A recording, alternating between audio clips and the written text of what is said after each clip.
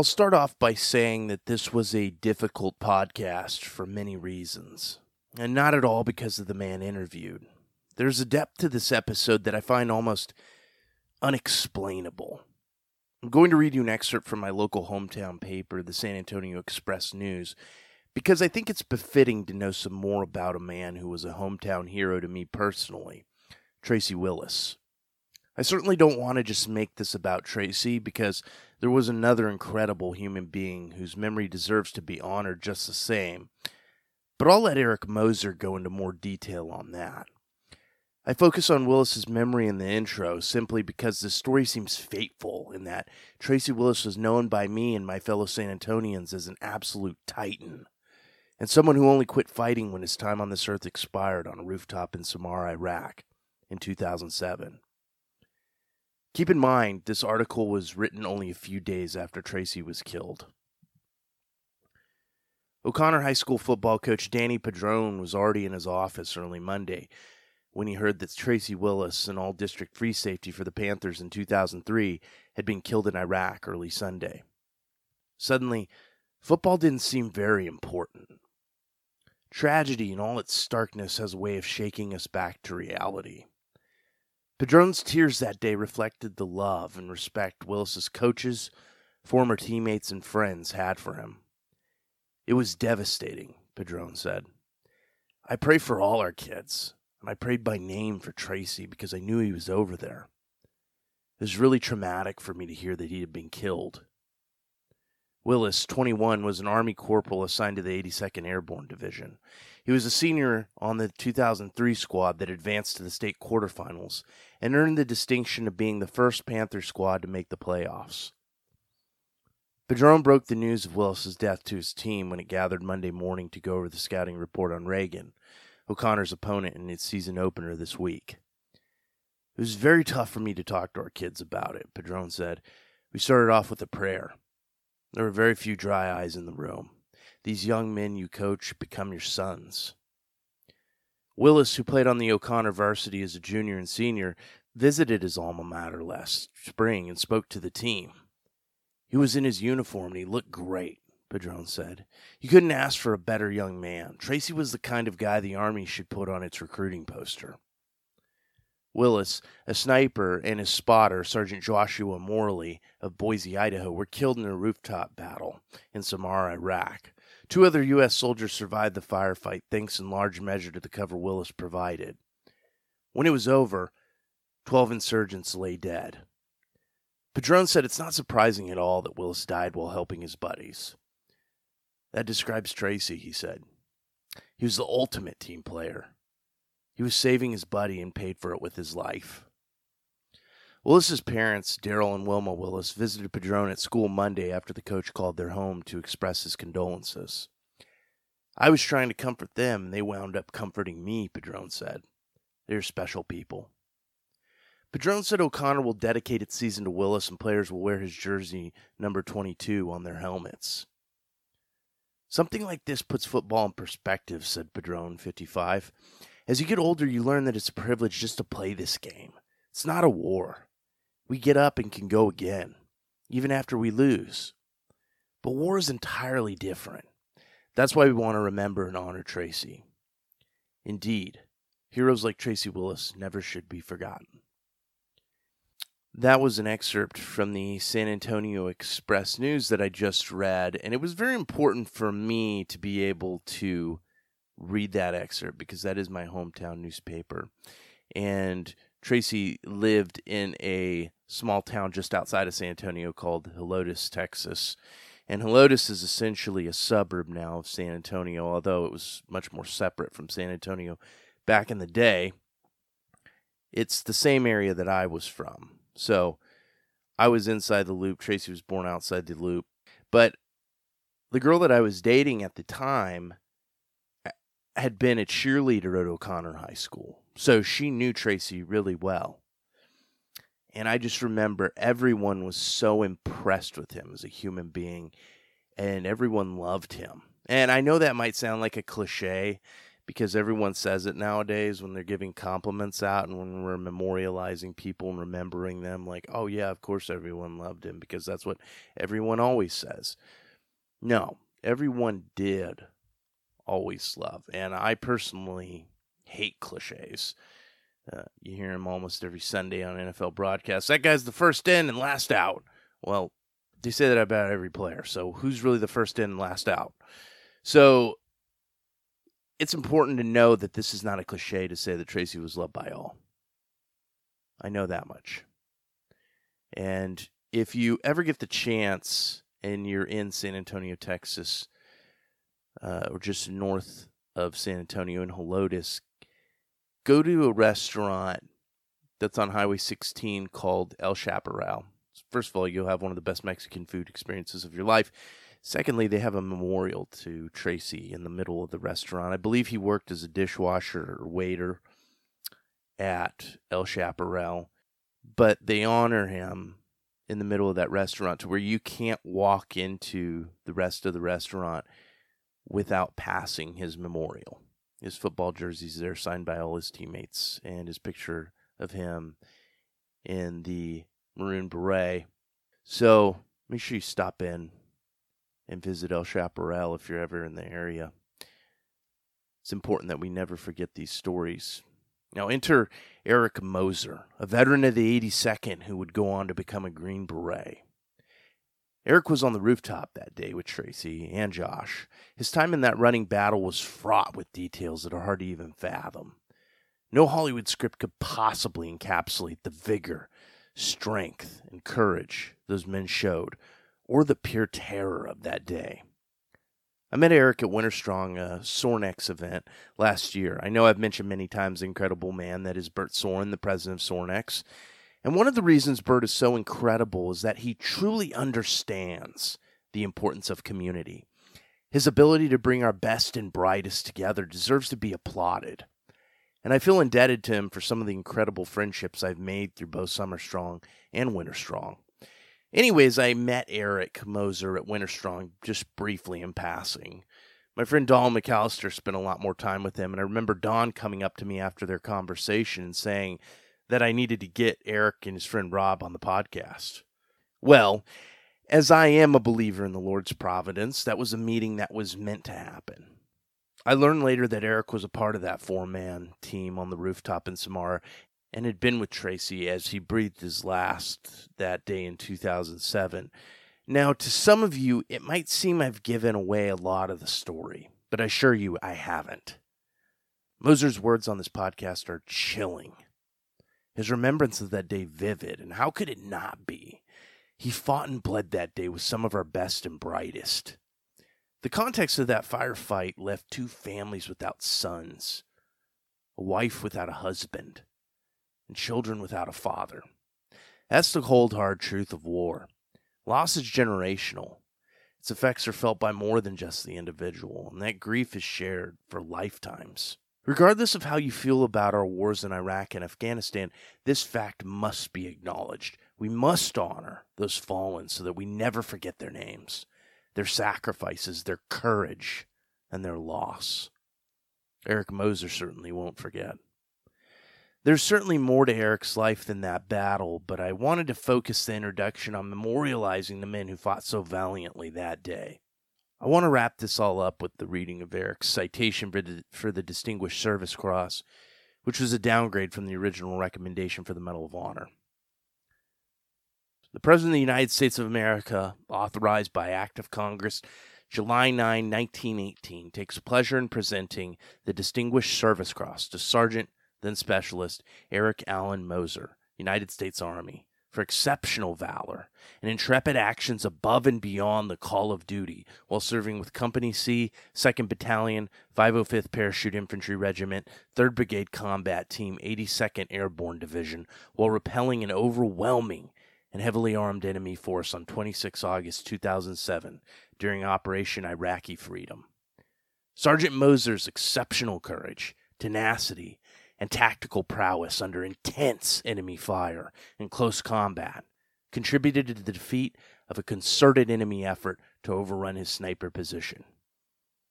Surrounded and attacked by an enemy force 10 times superior to that of his own, Sergeant Moser and his fellow paratroopers valiantly repelled the enemy attack with withering small arms fire and grenades. His 4-man sniper team courageously fought off an overwhelming enemy force for control of the rooftop for over 10 minutes in close combat, killing or wounding at least 10 enemies in the process. His distinguished valor, unquestionable devotion to duty, and loyalty to his fellow paratroopers in the most dire of circumstances are in keeping with the finest traditions of military heroism and reflect great credit upon himself, Task Force 2 Panther, 3rd Brigade Combat Team, 82nd Airborne Division, Task Force Lightning, and the United States Army. This citation for the Distinguished Service Cross, our second highest decoration behind the Medal of Honor, is a reflection on the character of not only Eric, but his fellow soldiers who fought that day. With more on that day and life since, I turn it over to the one and only Eric Moser. The Veterans Project is a comprehensive essay capturing the legacies of our warfighters, caregivers, and civilians who have stepped forward in defense of our patriotic principles in an effort to capture their stories and to never forget the staggering sacrifices of our nation's finest. This is the Veterans Project podcast, where our legacies are the mission. Here's your host, Tim Kay.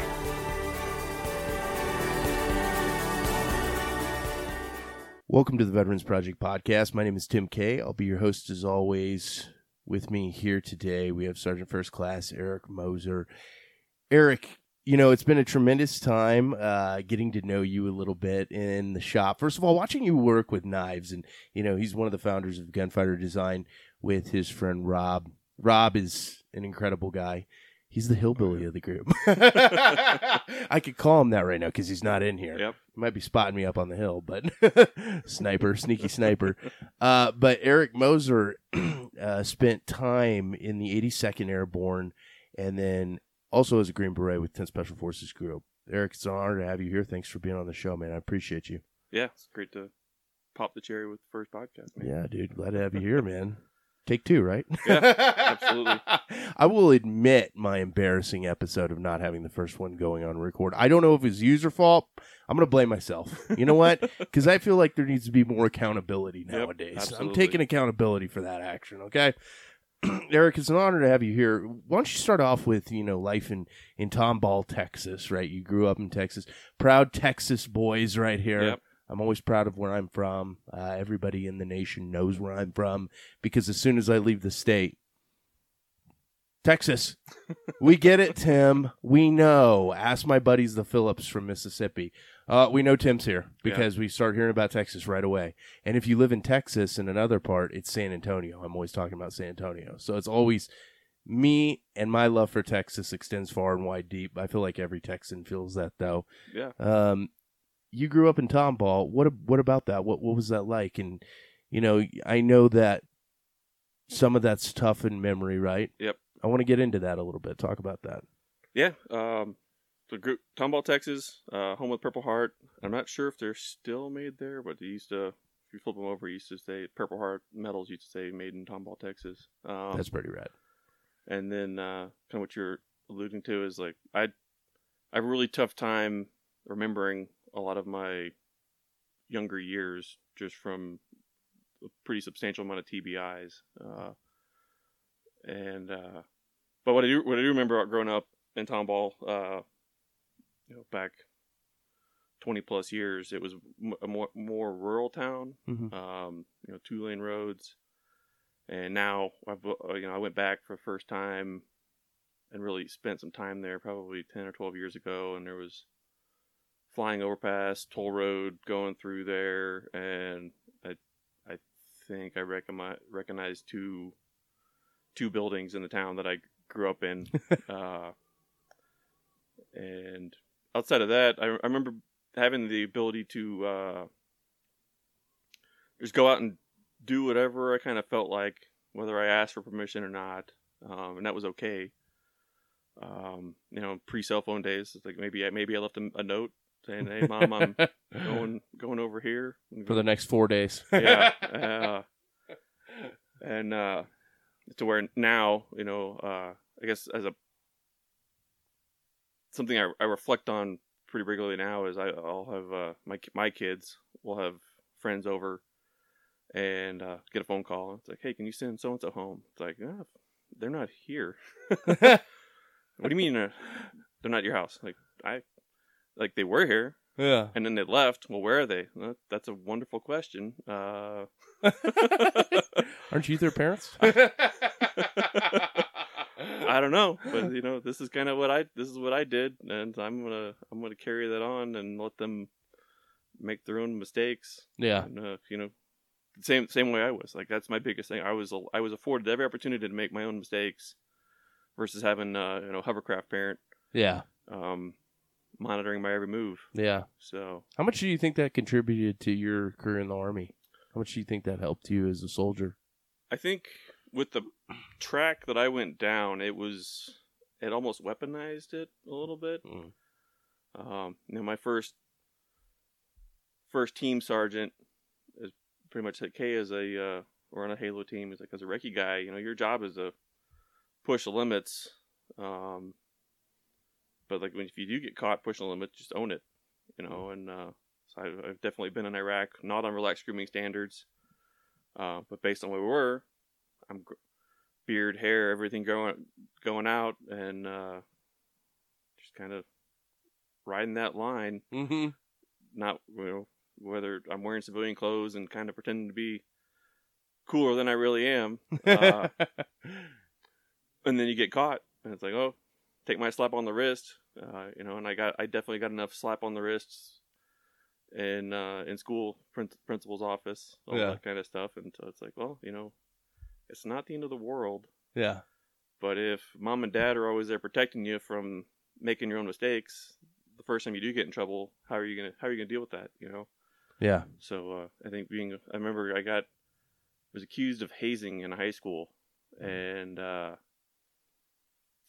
when it's all said and done, I think my mom was like, how bad is it?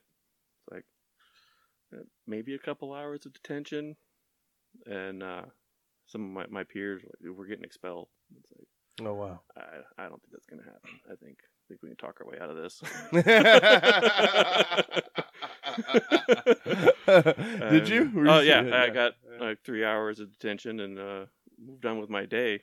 But I was also able to. Dude, you could have been a lawyer. I could have communicated. I was able to communicate with the principal without tearing up or being scared, I think. And so that just kind of carries on to the next thing, because my hands aren't clean through the military. I definitely got in trouble. That's part of growing up. Yeah. In the military. I feel like you'd be more rare as a Green Beret if you told me you hadn't gotten any trouble. Absolutely. That's probably the mantle that you carry. Yeah. What do you remember about getting in the military first? Because you were in the 82nd Airborne. Yep. And did you enjoy that experience being in the 82nd? Do you think that was instrumental in your career and all that you did after? It was another one of those building blocks. And the 82nd life in the 82nd isn't even, none of it's that bad. So I think I joined in 2005, and the first thing we did is we got green corvetted to Katrina. So we're tagging floating bodies and for the biohazard teams, and oh wow! So you did Katrina time? We're guarding the hospital there from the tweakers trying to break into the pharmacy and get stuff and get pot shots. I was never in a spot where we had pot shots taken at us, but guys that was the Superdome or whatever the stadium. Was Superdome. There. Guys there were dealing with more stuff than that, but Katrina was bad. It's like, okay, well, we haven't had running water, we haven't had showers. We're in Louisiana. We're at or maybe even below the water table with flooding water contaminated with diesel fuel, and so I think day 5 of us walking through the flooded streets and just BDUs, and you come back like, oh sweet, I feel like these lesions on my legs are from fuel, and then the news is putting out flesh-eating bacteria and all this stuff, and then the next day was it Ducks Unlimited or somebody trucked in a whole thing of waders. Like, well, now I'm just sweating inside of waders with diesel fuel on my legs. Now I've got self-contained lesions. It's great. Sounds like a typical Army move, though. Yeah, absolutely. Hey, and let's get you the waders after you've experienced the hell. So doing stuff like that, just further, you can either embrace the suck or you can bitch about it. How was it on the ground? Was it as bad as you thought it would be when you got there? It was.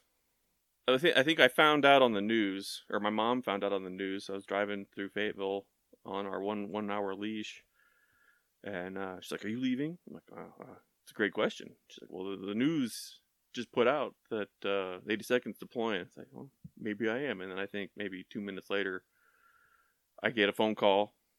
I was like, "Well, time to go." Here we go. Do you think that time in New Orleans helped you out as far as moving forward and like dealing with adversity? And it was a snapshot of. I guess it kind of broke me into actual deployments. Like, this is how bad stuff can suck. You're hot, you're miserable, you're tired, eating nothing but MREs, and I just completely spaced on my next thought process. No, I'm one. The TBIs are coming up right now. I had a path, and it has faded. What do you remember about the people on the ground and what you saw there?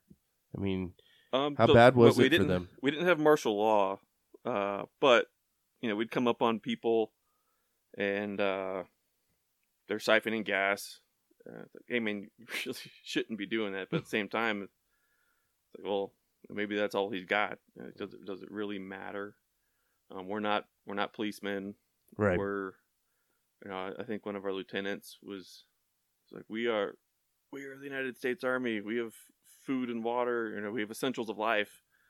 And so we're handing out cases of water and cases of MREs to people that did not leave or would not leave. Yeah. Couldn't leave. That's what I was getting at. I remember we were kind of going down the houses to make sure if people were there, they were okay.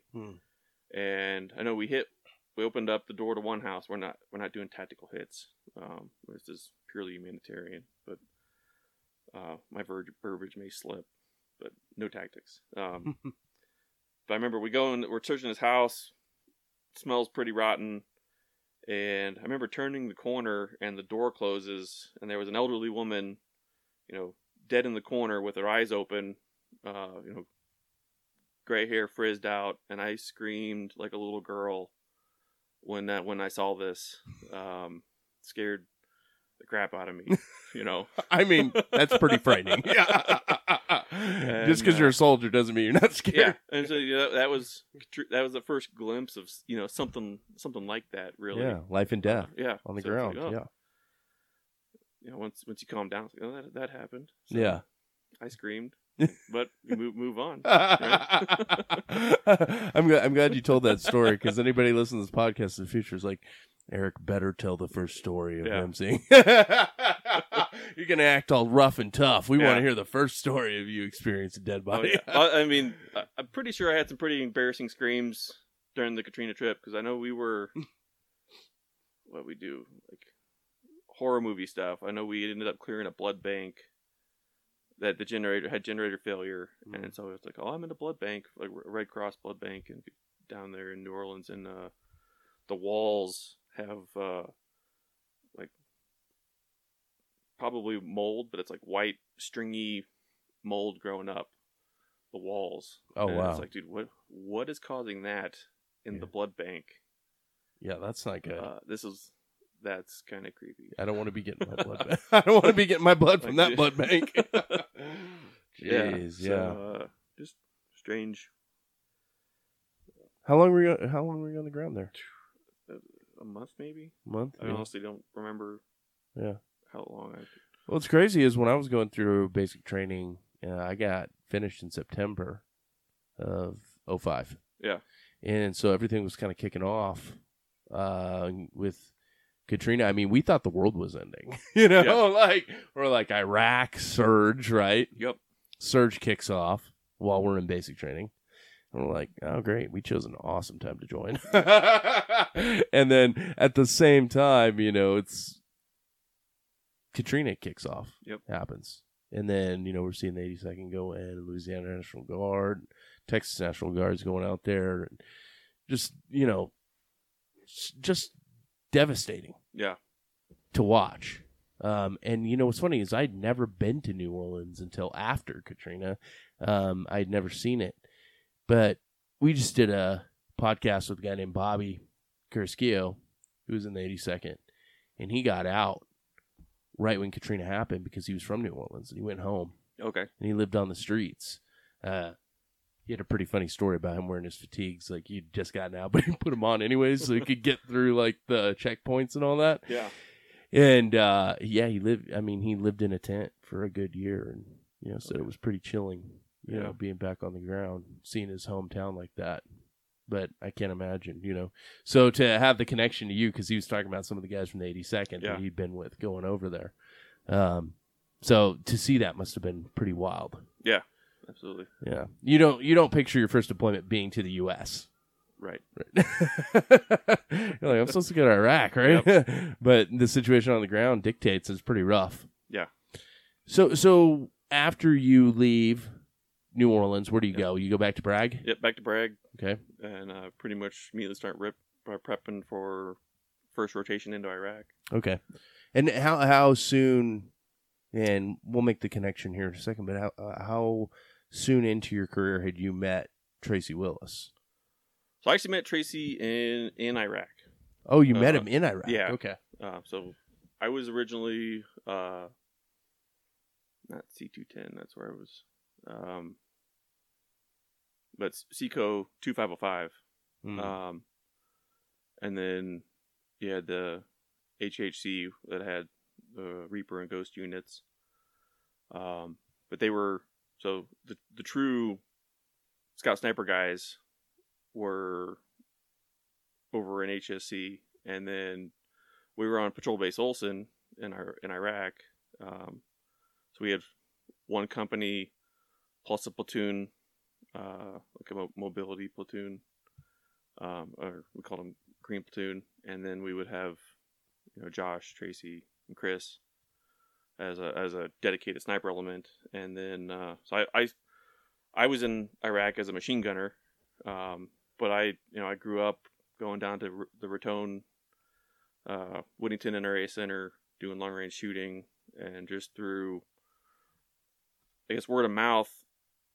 And the next thing you know, they're like, okay, you're a machine gunner, but here's also an accurized M14 or an M21. Mm. And so now I'm doing dedicated marksmanship stuff. Okay. And then I'm like, well, hey, and they started off, they'd pick, hey, third platoon, we need Eric to go out with snipes to do an SKT or a small kill team. Okay. And then, next week, Reaper's going back out, and they'll pull somebody from first platoon or from second platoon, and I just kept, anytime it was third platoon's time, I'm going out augmenting what they got going on, and then it just became more and more frequent. And I probably wasn't even their favorite. I know I used to snore like a motherfucker. And that's one of the last things you need on a when you're trying to be sneaky. So they chose the wrong guy. Yeah, that's funny, man. So what do you remember about the environment? You're going to Samara in 2007, yep. Right? What was the thinking going in? Do you remember being nervous about it, or having any idea of what you were going to encounter? We probably got half a day to be nervous about whatever was ever going on first rotation. So then we got there, and we replaced the 101st, and they pretty much told us we only go out at night.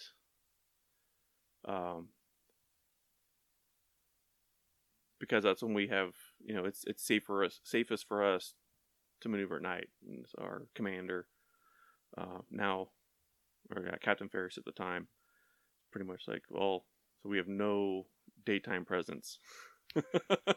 Let me get this right. Yeah, You're trying not to get killed. Yeah, and so first thing we do is just not inside up armored vehicles, but walking foot patrol. Mm-hmm. Like, we are here, because the city was bad. Yeah. And cut your teeth. Like, well, my first thing out here is with no protection other than armor. We're walking, doing foot patrols, and you don't have time to really worry about anything. You're switched on, or you're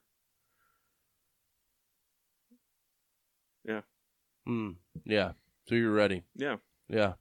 What do you remember about your first contact? I was, and I don't want to sound like a sociopath, but like, first contact, it's like I had a job to do. Yeah. My job is return fire, machine gun, and do my job. Yeah. So it was literally like, well, this is my job. I'm going to do my job. Yeah. Execute the job. And what was that first contact? What had happened? What occurred? Or do you remember? Not really. Ambush situation or scenario, or no? I guess one that sticks out pretty good is there was an IP station was getting ambushed, and we were on QRF, and we're rolling out, and lead gun. I remember we're getting close to the BP station, and we see three bongo trucks with dishkas in the beds rolling past us, and it's like, that's the trucks that were just jacking up the Iraqi police, and the lead gunner just freezes, like you have freedom to cut loose, right? And he just stone walls, and I know I remember hearing the TC. We're in gun trucks, but I'm pretty sure I can hear the TC yelling and hitting, like, you need to fire. And I'm second gunner, grab my turret, switch my sector, and as soon as I get a couple degrees off that lead truck, just cutting loose as much as I could until I hit a point where it's like, well, there's people over there, and I didn't come here to shoot everybody. Right. Unlike some of us. Yeah, and but it's like, these guys, these are who we're after. Yeah, you knew. And but anytime when something like that happened, I was always surprised or glad that I could see. I never really felt like shit caved in on me. That's good. Like, I got tunnel vision, because I remember being like, okay, lift fire, because I'm about to, like, I do not need to spray that intersection where there's kids playing soccer. Yeah. And so because I think some guys would just get sucked in. Keep mowing. They just plug away and keep going and going and going. Yeah. So. And that's not necessarily wrong. No. In the moment, war is war. War is hell. And, obviously to civilians listening to that, they might take that as kind of cold-hearted, me saying that. But the simple fact is, some people do freeze up. Some people do let go in the moment. Some people keep firing. They want to make sure those guys are all the way dead. Yeah. And then they're not watching the intersection. And then they might kill some civilians. Situations, scenarios. I've seen some good soldiers, dude. Which has happened. Stuff like I know I was on a platoon based SKT, and I guess my favorite part of the story is I had just gotten brand new to me with the Peltor S6s, the electric, that was the fancy shit. Nice, 2006, 2007, and we occupied a house, and then we had a platoon out that was trying to do like a baited ambush, and the call comes, and we're doing an LP on this balcony, and like mafia style, the black Beamer comes rolling up, coming right into our sector, and there's guys sitting in the windows facing backwards, shooting at our platoon that's making chase, but they're in a Beamer, and you've got up armored Humvees, so it's the snail chasing the hare, you know. So it's not not gonna work. Yeah. But we've got this thing called a surprise ambush, and so I remember I slid my Peltors down over my ears, and then I picked up the machine gun on the balcony, and as soon as they hit my left sector, it was just squeeze trigger and just follow them. You know, now they're 20 feet away because I'm pretty much 45 degrees down, hammering this vehicle, and then it hits the other side, and then just kind of rolls off, not much further. Yeah. And like one distinct memory is I definitely saw a father carrying around, you know, crying as he's got a limp child in his arms, you know, off in the distance. And you know, were those my rounds? I don't know. I was not the only guy on the balcony firing, but right. You know, that's probably the only real memory that, you know, more or less might haunt me. Yeah. Is that harder now that you have a daughter? Oh, sure. Yeah. That's got to be difficult. Yeah. But it's like I don't know for sure. Yeah, you don't. And how can you? Yeah. It's war. Yeah. So in those moments, you know, you talked a little bit about, you know, meeting Tracy in Iraq before, and the reason we bring this up is because he's a veteran of San Antonio. A guy that I knew through my girlfriend's friend had dated him, and I just heard incredible things about him all the time, almost ad nauseum. Yeah. Tracy, he's so great. All right, we get it. Why don't you date him? Yeah. Maybe I will. But you knew him. And that was really wild. As we're sitting in the restaurant, I brought him up, and you knew him, and you were on the rooftop. Yeah. When that happened. What do you remember about Tracy? Do you remember much? What do you remember about getting to meet him and getting to know him as a soldier? Honestly, don't remember much. A lot of our interactions was we're here to do work. Yeah. You know, it's not till after the fact that I really started hanging out with Chris, just because we had something that we each needed to deal with. Mm-hmm. But it's pretty much, you know, you don't sit on a sniper-oriented mission and crack beers and get to meet. No catch-up time. Know? Yeah. And then I guess one downfall of what I was doing is I had a day job, so my day job is machine gunner, and so I more or less was wearing myself out because it's like, okay, we do a daytime patrol, we do a nighttime patrol. And maybe we have a target we need to hit at the same time. And then... So you're doing all this extra stuff on top of... So I come back and they're like, hey, you know, 3rd Platoon, we need somebody to go out. Here we go. You've just been up for like 12 hours. Yeah. So, I mean, I knew Josh pretty good just because he was the guy that I was interacting with from a leadership standpoint. And really got to know his father. Yeah. Just through work. Yeah. But, no, Tracy was the RTO or our radio operator when we go out. He was just probably one of the kindest hearted guys you'd meet. Mm-hmm.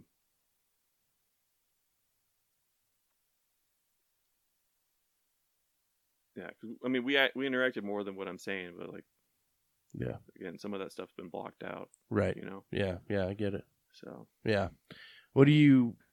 Can you take me through that day and what happened and kind of what led up to so the moment? The mission was we were setting up an ambush with Reaper, and we were gonna have a platoon. We'd been taking RPG fire from a specific intersection, And so our objective was get to this rooftop, hang out. We're going to try and set an ambush, and then hopefully if they take contact, you guys are there behind them to deal with the threat. And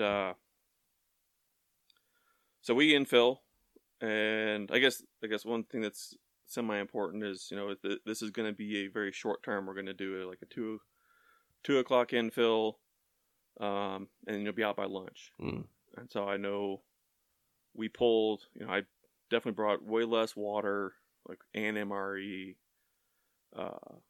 and just way less stuff than what we were normally taking with us when we're doing stuff. Okay. And so we infill.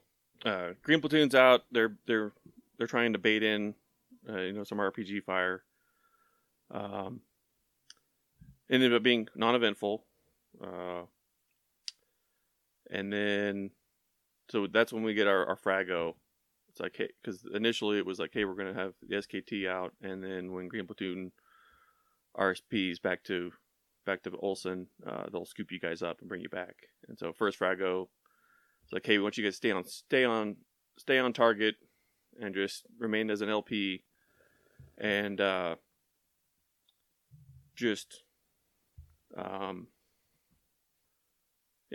stay on target and just observe and let us know what kind of happens. And so it's like, Roger. So now we're, not having much water. No more. We didn't bring lunch. But that's Frago. So done deal. Stay on target, and then probably 15-20 minutes later, we get radio calls. Hey, air's black on fuel. They're RTB. So we had an air platform up in the sky. Those guys pull off, and then they pull off because they didn't have enough fuel. No more fuel, yeah. And so I guess to paint a picture of the rooftop, we're on. It's like a 4-story building, 4-story rectangular building. It's got 2 dog houses or coves for the stairs to come up to with a door, and then there's a divider wall down the center, and so I'm on one corner, facing the street, below the wall, and then Chris is on the other corner, facing the actual intersection that's the target, because he's a trained sniper. Right. He's primary shooter. I'm just the guy with the M21. So are you essentially spotting for him? I was there as a precision role, but at the time I was not. I had never been to sniper school. It was just I am effective with long range, this long range rifle. And I remember, and then Chris and or Josh and Tracy are back by the gear. They're resting and monitoring the radio. And so air pulls off probably 5 minutes later. Just starting to hear weird noises. We've been on this rooftop. What the town sounds like. What daily life sounds like. And hear car screech. Well, it happens. Like hear more. Hear some yelling. And I just get my spidey sense is going off. Like I feel like something's not normal. And I signal Josh over. Josh and I look over the wall, break defilate. At this point we hadn't really been looking over. Look down, and it kind of looks like I say it looks like the Matrix with Mr. Then there's 1,000 Mr. Smiths. Yeah. Coming after the guy. Look down, and you just see black masks, machine guns, and probably 7 to 9 trucks with dudes just unloading and coming into the building that were on the rooftop. Oh no! And what did you think? So initially, we Josh and I look at each other. We have time to turn around and yell. They're coming up the stairs, and about that time, the doghouse opposite of us on Chris's side, guy pops out of the stairwell with a belt-fed machine gun and just starts spraying.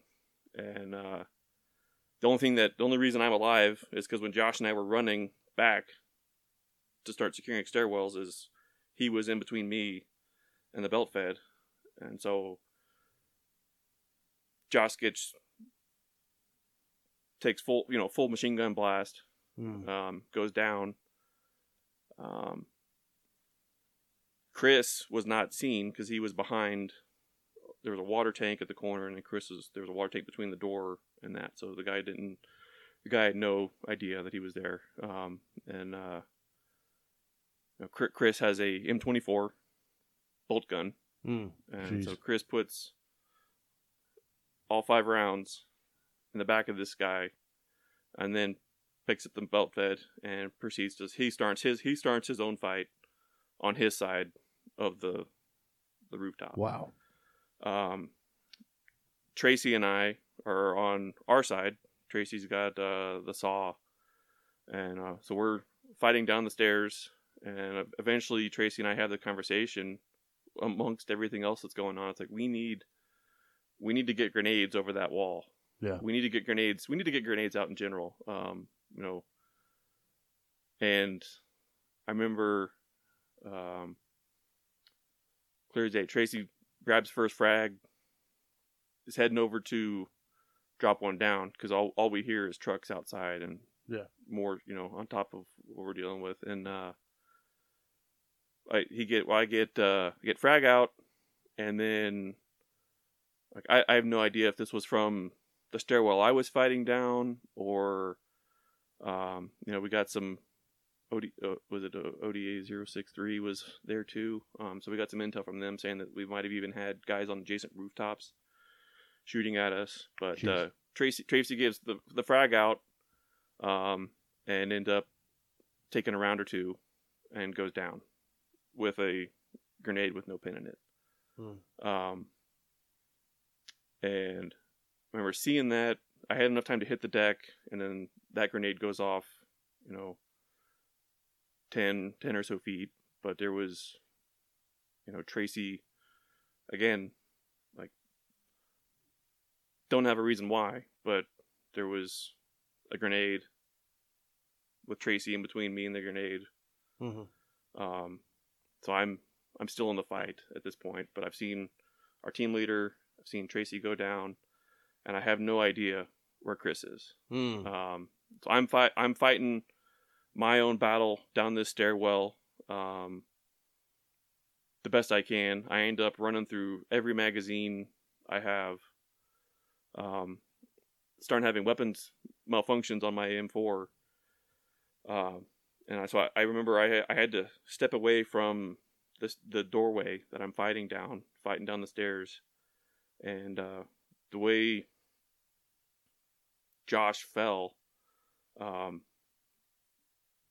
as I'm working through my malfunction, there's hands and guys are actively now switching from shooting to they're trying to get Josh down the stairs. And so now I'm pretty much, I have my M4 as a baseball bat as I'm fighting guys for my friend's body. They ended up getting his M4. And this is like, I still don't remember exactly what happened. Yeah. But I go from gunfight to fist fight, fighting for my teammate's body, and then come to I hit that point. It's like I need more rounds. Like they're coming back. Yeah. And I hear machine gun fire and stuff going on the other side of the roof, and so you at that point you were so close in contact where you're actually having to club guys to get them off. Yes, the body. Yeah, it's jeez. And like I don't have it. I don't know, because in my head playing it back, it's like, why there were so many of them. Why wouldn't somebody just shoot at you? Yeah, just stick something out and like how was I protected like that to be able to do what happened? Like I have no words. Yeah. Get my I think I ended up grabbing. I know Josh's load carrier was on the ground, so was able to get more rounds off of him once I get my weapon back into service. And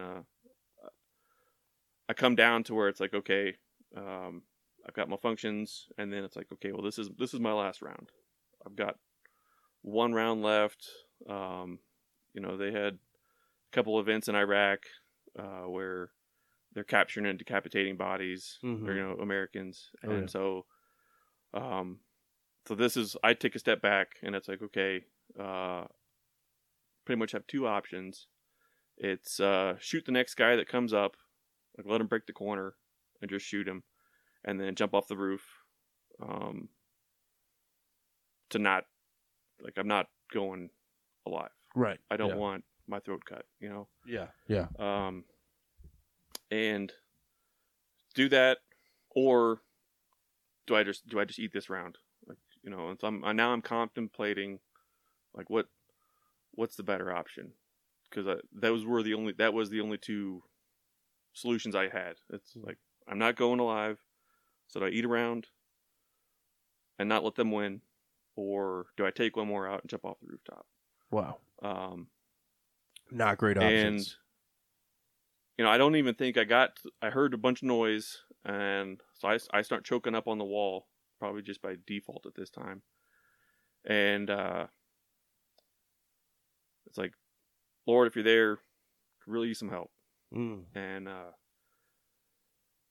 I say this, and next thing I know, barrel of a PKC, start taking the slack out of the trigger, and at the last second, I see ACU sleeves as Chris breaks the corner with my muzzle an inch from his skull, and I'm able to. I take the slack off, and it's like I had no idea he was even alive. Wow. And I've been over, and he had the same thing. All he knows is that when he finished his fight on his side of the building, he comes over and he's got, two teammates on the ground. Yeah. So he's mentally on his side. He's like, I'm last guy, and I'm on my side. I'm last guy. And the amount of relief and joy of seeing, him holding a PKC and my barrel being an inch from his head, unspeakable. Just, it's like, we have a chance. Yeah. So we start, like, now we can have a plan. So there was a lull in fire, a lull in their attack. And we're able, it's like, hey, we need to get armor on. Because this whole time we're in we've been baking on the rooftop. No helmet, no armor. We need, let's fortify our position kind of a thing. And all we can do to fortify our position is to throw on our PPE, right? And were you able to get more ammo at this point? Yeah. So now we've got, and so throughout this whole ordeal, they were lobbing Chinese grenades up at us, which is convenient for us because they kind of just go, up at 20 degrees. So like if you hit the deck, you're going to be concussed, but all the shrapnel goes up. Yeah.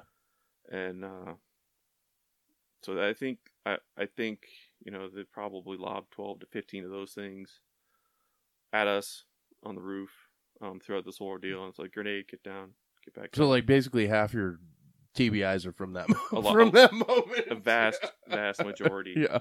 Yeah. Wow. And but so Chris and I are so amped up and sketched out. So we continue to fight down the stairwell on our side, and eventually, so one of the Furious-Free frags takes out our radio.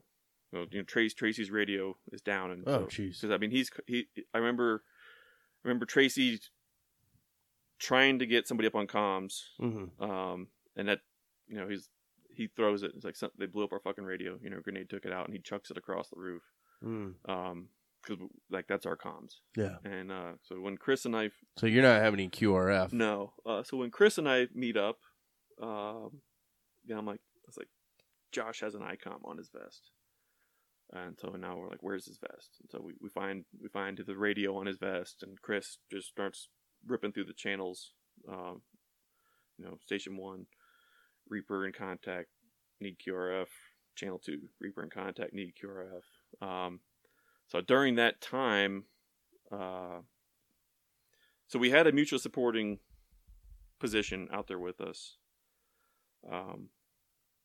And I guess that was another change to the plan, because they were supposed to be within 500 meters of us, and then just due to logistics, not sure why, they ended up being 8 to a kilometer away, and so they're hearing the commotion that's going on with us. Yeah. Were they in their own separate fight? They're in they're just hearing what's going on, and so luckily they were like, hey, we get some pretty substantial, there's a battle going on over here. Yeah. You can hear it. It sounds like that's where Reaper is. And luckily that spun up QRF. So and talking to the guys that were on QRF, they pretty much like bro, we were able to identify where you guys were because the roof was on fire. Jeez. So there were flames on the roof. And that's how we that's where they are. And so during all that, apparently these guys were pretty well-trained foreign fighters. A lot of the stuff we captured were, we weren't dealing with the folding stock AKs. These guys had solid wood stock AKs. They had magazines taped up so they could do quick changes, and they actually were trained at a level way above any of the Iraqi people we work with. Yeah. And some of them were Sudanese. I'd heard that. Yeah, I'd heard that. Wow. And so it's like, these guys are not the same people we've been fighting. These guys are paid to be here. Yeah. But yeah, so did QRF? I don't mean to interrupt, but Yeah. did you realize that even in the contact, in the way that they were attacking, did you feel like? I mean, I'm sure in the moment you don't think about these things too much, but afterwards, did you realize the way that they attacked? No, I definitely. I would shoot a guy, and he wouldn't stay. If I shot somebody in the stairwell, he did not stay there.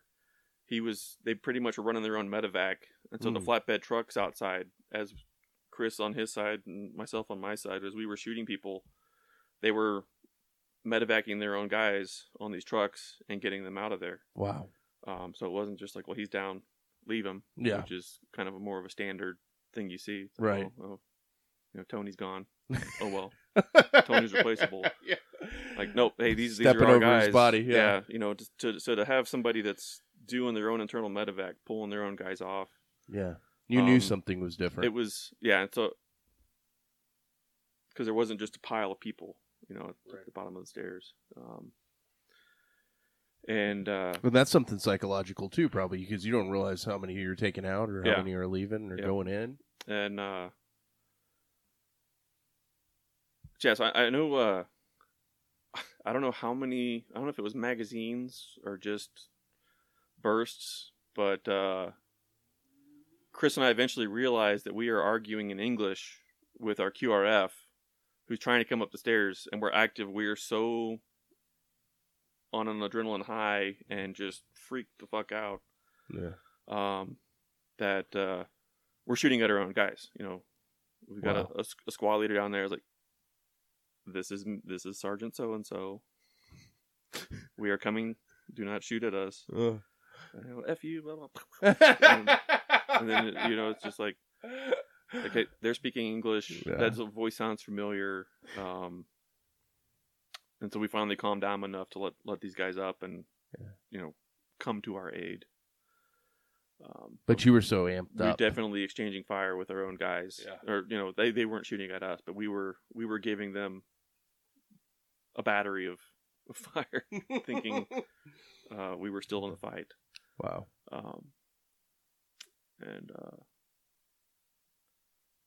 Yeah, so that's... What a day. That's kind of what happened on the rooftop. Wow.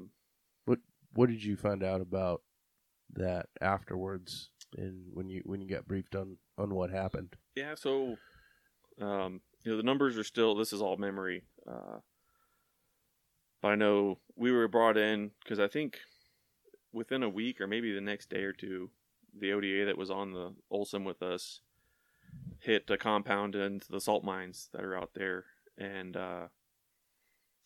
same group of guys.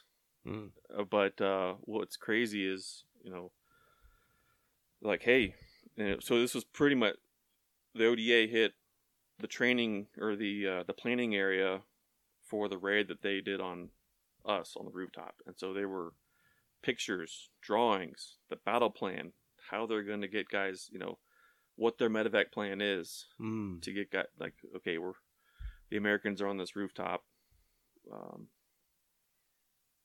This is how we're going to do it. It's not just like, oh, they're over there, let's go shoot at them. Yeah. They had a plan, and they executed that plan, and they were trained to operate at that level.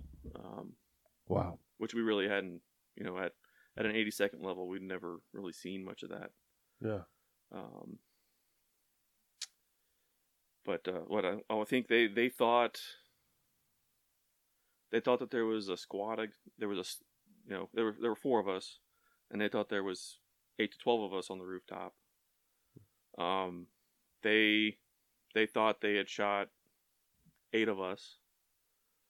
I think Chris and I, throughout the thing, we ended up, maybe we shot 28 guys throughout this event, wow. And just jeez, the roof in stairwells. Wow. Close contact. Yeah, closer than you want. Yeah. If you're swinging your M4 as a club, you're probably in a place you don't want to be. Yeah, and so yeah. Was that all? How many guys did they say attacked the position overall? Did they know, or were 38? 38, yeah, 38 or more. That's about what I remember hearing. Yeah. What was the end of that? How did that affect you going into those coming days? Next couple days, I don't think I slept for.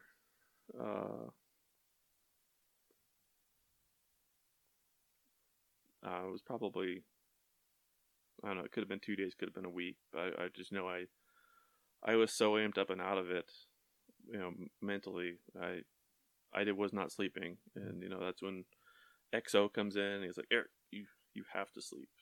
Yeah. Take some Ambien, and I remember that jacked me up enough. Like, it didn't help. Did not put me to sleep. It didn't do what its job was, which was to make me get some rest. Right. I think it probably maybe made me more angry, and just cautious, to where I finally hit my peak, and then I just crashed. I crashed hard. But what was that crash like for you? Pretty bad. Yeah, it was horrible. Yeah. And that's when Chris and I start leaning on each other. Yeah.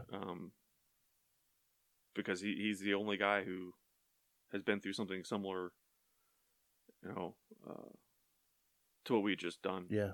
He was the only guy that was there. He's the only guy to communicate with, because I've definitely told my fair share of reporters to pound sand, and I think Chris and I both, they're like, tell us what happened, and we gave them kind of a, might as well have been a paragraph. Yeah. Because it took me a ton of talking to people, to really kind of pull some of this out.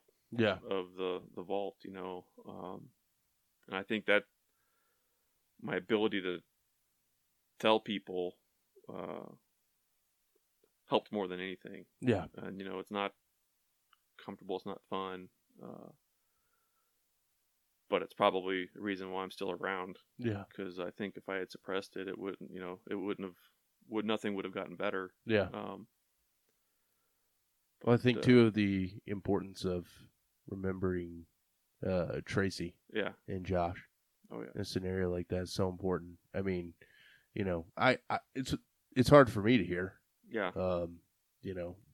That was our first guy in San Antonio. Yeah. And I've heard.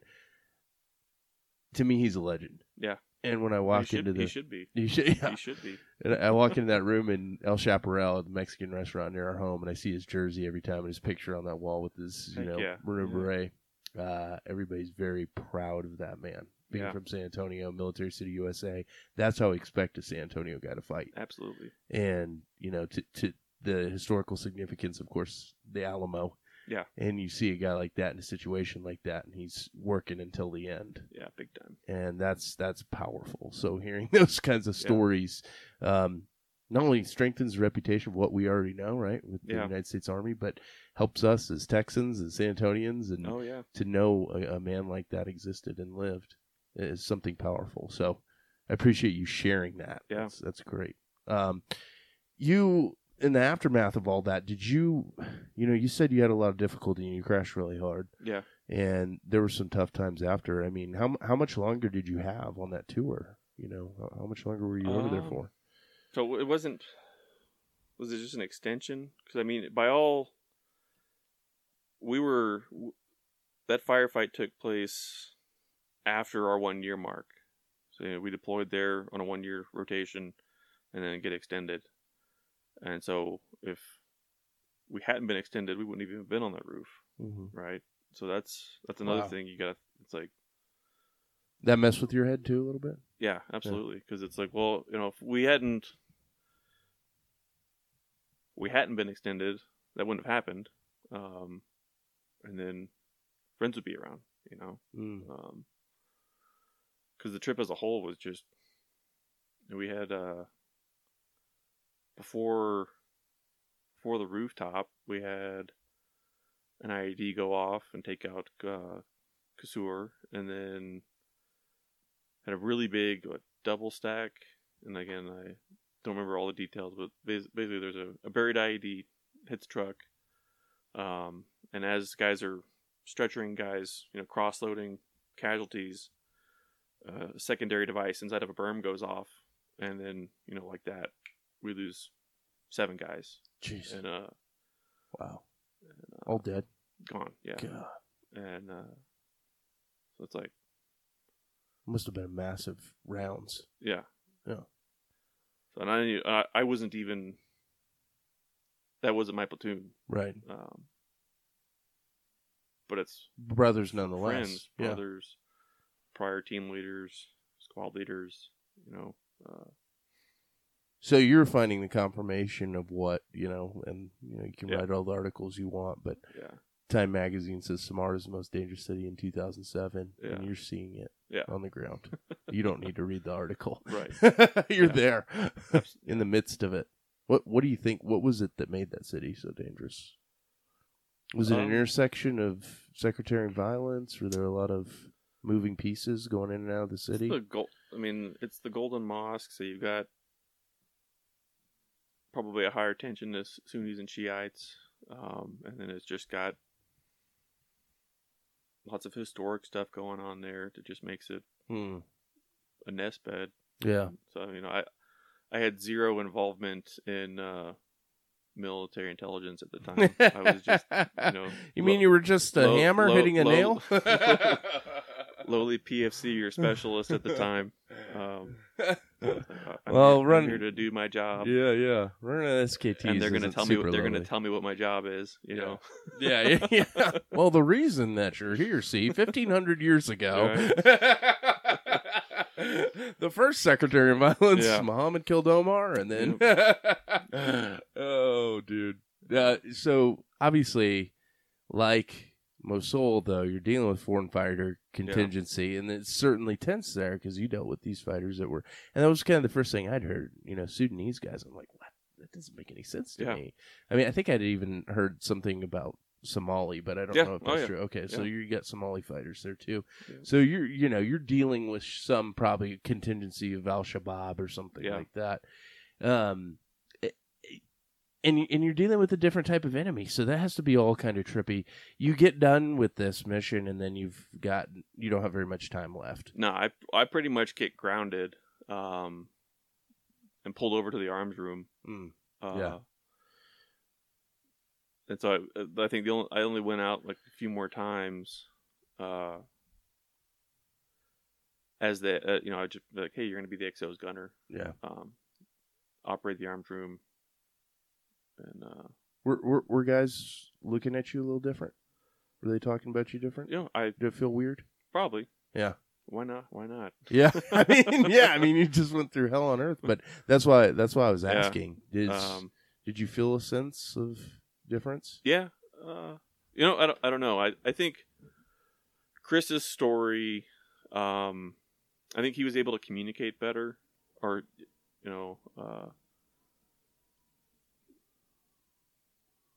was it American Spectator did a story, and probably the most open we had either of us had been with anybody about what happened. And even then, it's like, I remember a million more details versus what was communicated with him. Right. And when I got to see the snapshot of the article, he wrote it in two different personalities, and he wrote Chris up, which rightly so. Chris is machine gun wielding madman, fighting down the stairs, and then on my side, I think he said he wanted to humanize what was going on, and so he kind of dialed in on my debate, my internal debate on eating a bullet versus jumping off a rooftop. Yeah, and so the stories are just the way he painted it, and I was just like, it's not really what we discussed, man. Yeah, that's disappointing. But that's what was written.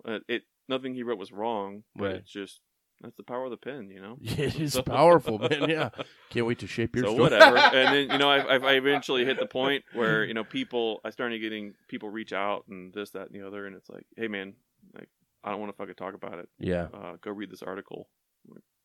He wrote one. Yeah. If I talk to you, what's stopping you from spending it some other way? Right.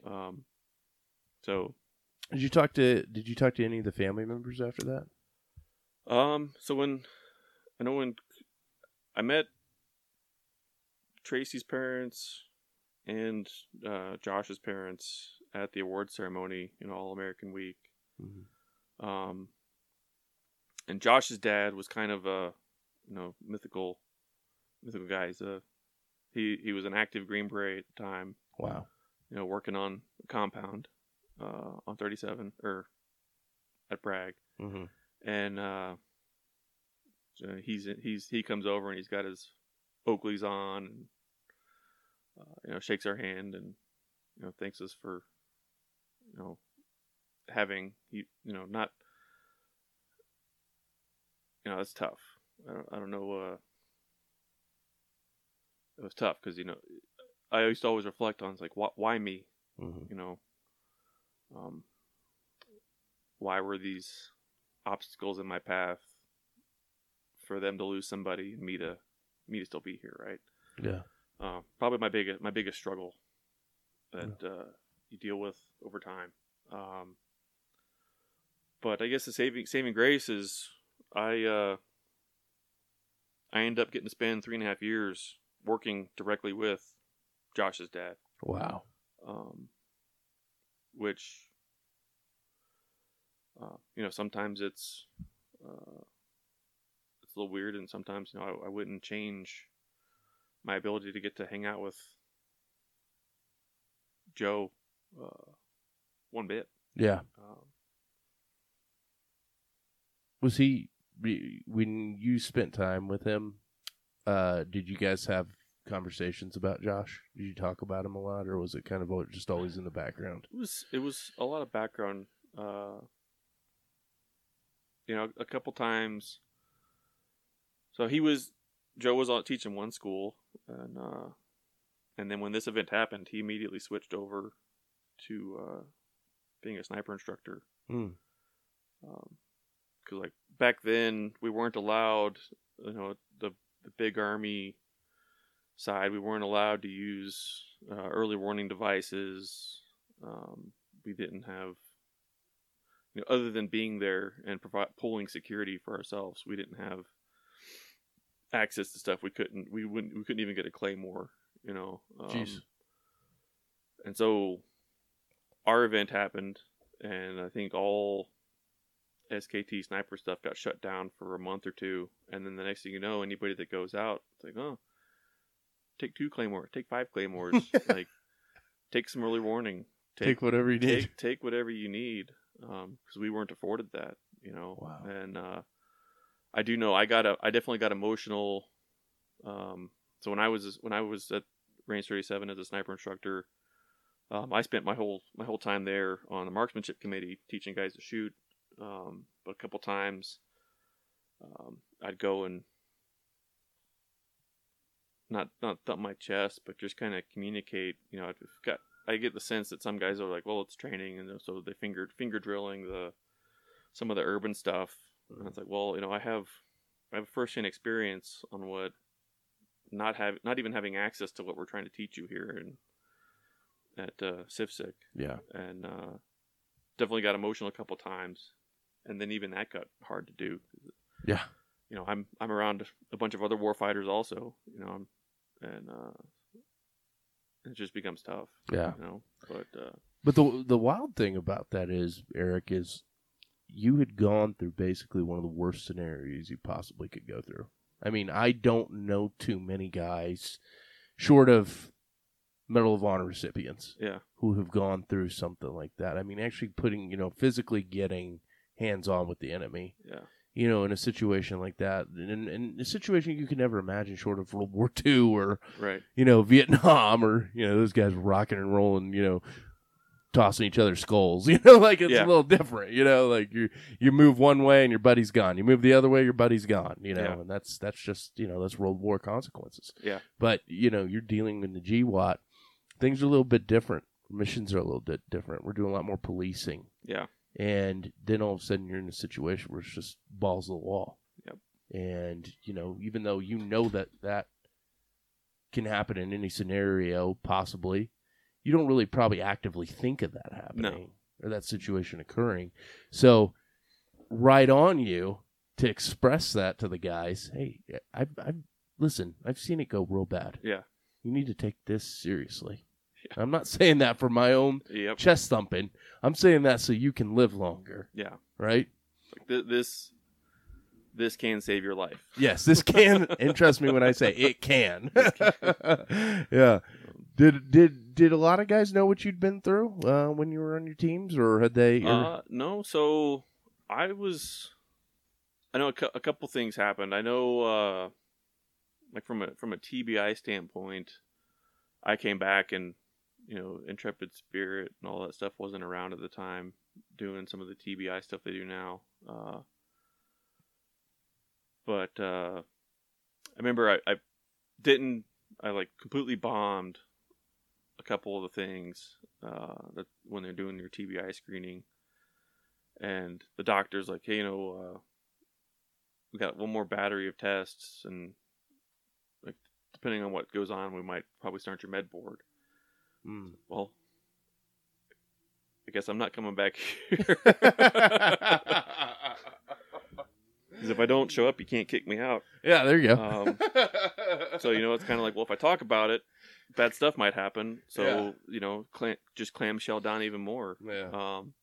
Which is sad. It's not the way that it should be. Yeah. It's the same thing. I've had friends that tried to get in the police force, and they're like, oh, you've killed people? Yeah. When in all reality, you should want that guy. Right. Because he knows the weight of it. Yep. And I remember, I didn't want...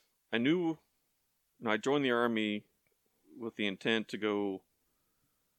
So I think I originally tried to join as an X-ray, and at the time I was like, well, I'm not waiting 6 months just for an X-ray slot. So I went in on a RIP contract with a statement of intent for Special Forces, which really doesn't mean anything whatsoever to anybody but the piece of paper.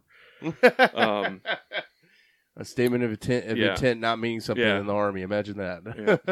Yeah. And then, RIP didn't work out. I met RIP in 2005, and that's when I remember it's like my second PT test, and pretty much, push-ups, and it's like 41, 41, 41, 41. Like, am I not going down low enough? Keep doing push-ups, private. 41, 41.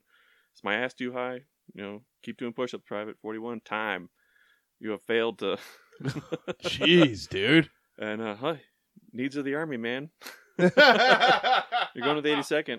Oh. So, I probably was too tall or, too much red in my hair to go to Ranger Bat. The 82nd wanted you, man. Yeah. So. I'm sure things run through that in your mind, though. Like, I in that scenario that you were in, like I could have been in bat, Yep, could have. Yeah. Anything's possible.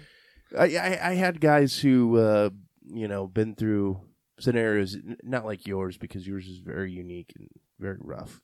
But I'd known guys that have been through situations where they question things. And, they said some of the things that kind of helped them moving forward was going, well, if I wasn't in the situation, somebody else would have been. Yep, absolutely. And I would never wish that upon anyone. Yeah. And that's what I've heard from guys in those scenarios, even dating back to World War II. Yeah. One of the Baton Death March veteran that I covered, his brother died in his arms. Yeah. About 2 weeks in, he starved to death, and he had to, he was forced to bury his own brother. Yeah. And he said, even in that moment, man, 101 years old, and you could see the rage in his eyes. Yeah. He said, my brother is, to me, he's a coward. Yeah. He gave up. 101 years old, he's saying that. Jeez, dude. Like, he can never let that go. Yeah. So, anyways, that scenario that you worked through was tough, but I'm sure you wouldn't wish it for anyone else to be in that situation. And I know I tried to hide the fact, that I had an award or I'd been through anything, because I didn't want my actions to define who I was when I went to selection, and that when I'd been selected and I'm going through the Q course. I wanted to be where I was, because I could perform. Yeah. But even still, like, stuff, it followed me. Next thing you know, I get cornered, and I think the first time I had a mental breakthrough was at the Special Forces NCOPD. Somebody's like, "Hey, are you really so and so?" It's like, "Yeah, who told you?" I just heard, and do you mind telling your story? And it's like, dude, no, I might as well start sharing. And but I'm with my peers. I'm not with instructors. Yeah. Exchanging this information, and so but I had an ear to a lot of younger guys, and it's like, well, this is what a bad day can be like. Yeah. And I talked about it. It's like, man, I felt better with myself being able to sit down and have that very, very difficult conversation, reliving what just happened. And, I don't know why I had a mental breakthrough, but it's just like, man, I shared. None of it was comfortable. But it feels, mentally, I have some more clarity, and I just feel like a weight's been kind of lifted off of me versus squirreling it in and trying to play a tough guy. Yeah.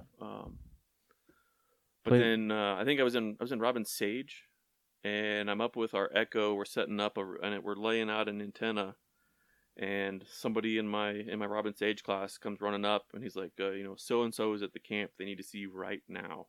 It's an emergency, and so I remember sprinting. It was probably 2 miles from the top of the hill I was at to get back to the G base, and then from the G base to meet up with the instructor.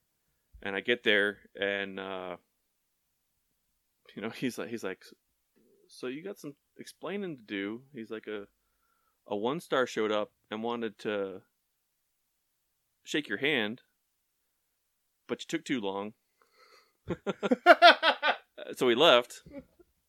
But tell me more. And it's like, oh shit, cat's out of the bag now.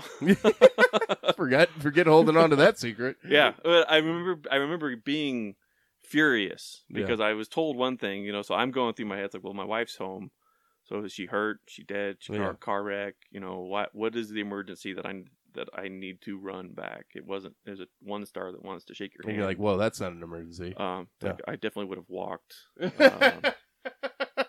Maybe backwards. Right. Yeah. Wow. And so it came back through your career at times. It came back, and I know I originally went to a ruck team when I finally get to group. I show up. Hold on, just 1 second. Yeah. I'm gonna stop that. Yeah. Let me pause it. Do you remember where we're at? Yeah. Okay, go ahead. So I get to 10th group and end up going to a ruck team, and I'm on the ruck team for maybe 2 months, and then it's like, hey, we're sending you over to 3-4. So I get moved to the Halo team, and funny enough, the Halo team Googles my name once I've been assigned to them, and like the first thing that pops up is a picture of me shaking President Bush's hand. And as I'm cleaning up my wall locker, Chris, the ruck team sergeant, is like, hey dude, you have a DSC? Like, yeah. He's like, you didn't tell us. It's not my job to flaunt this shit. You know, I've never gone out of my way to be like, look at this. Yeah.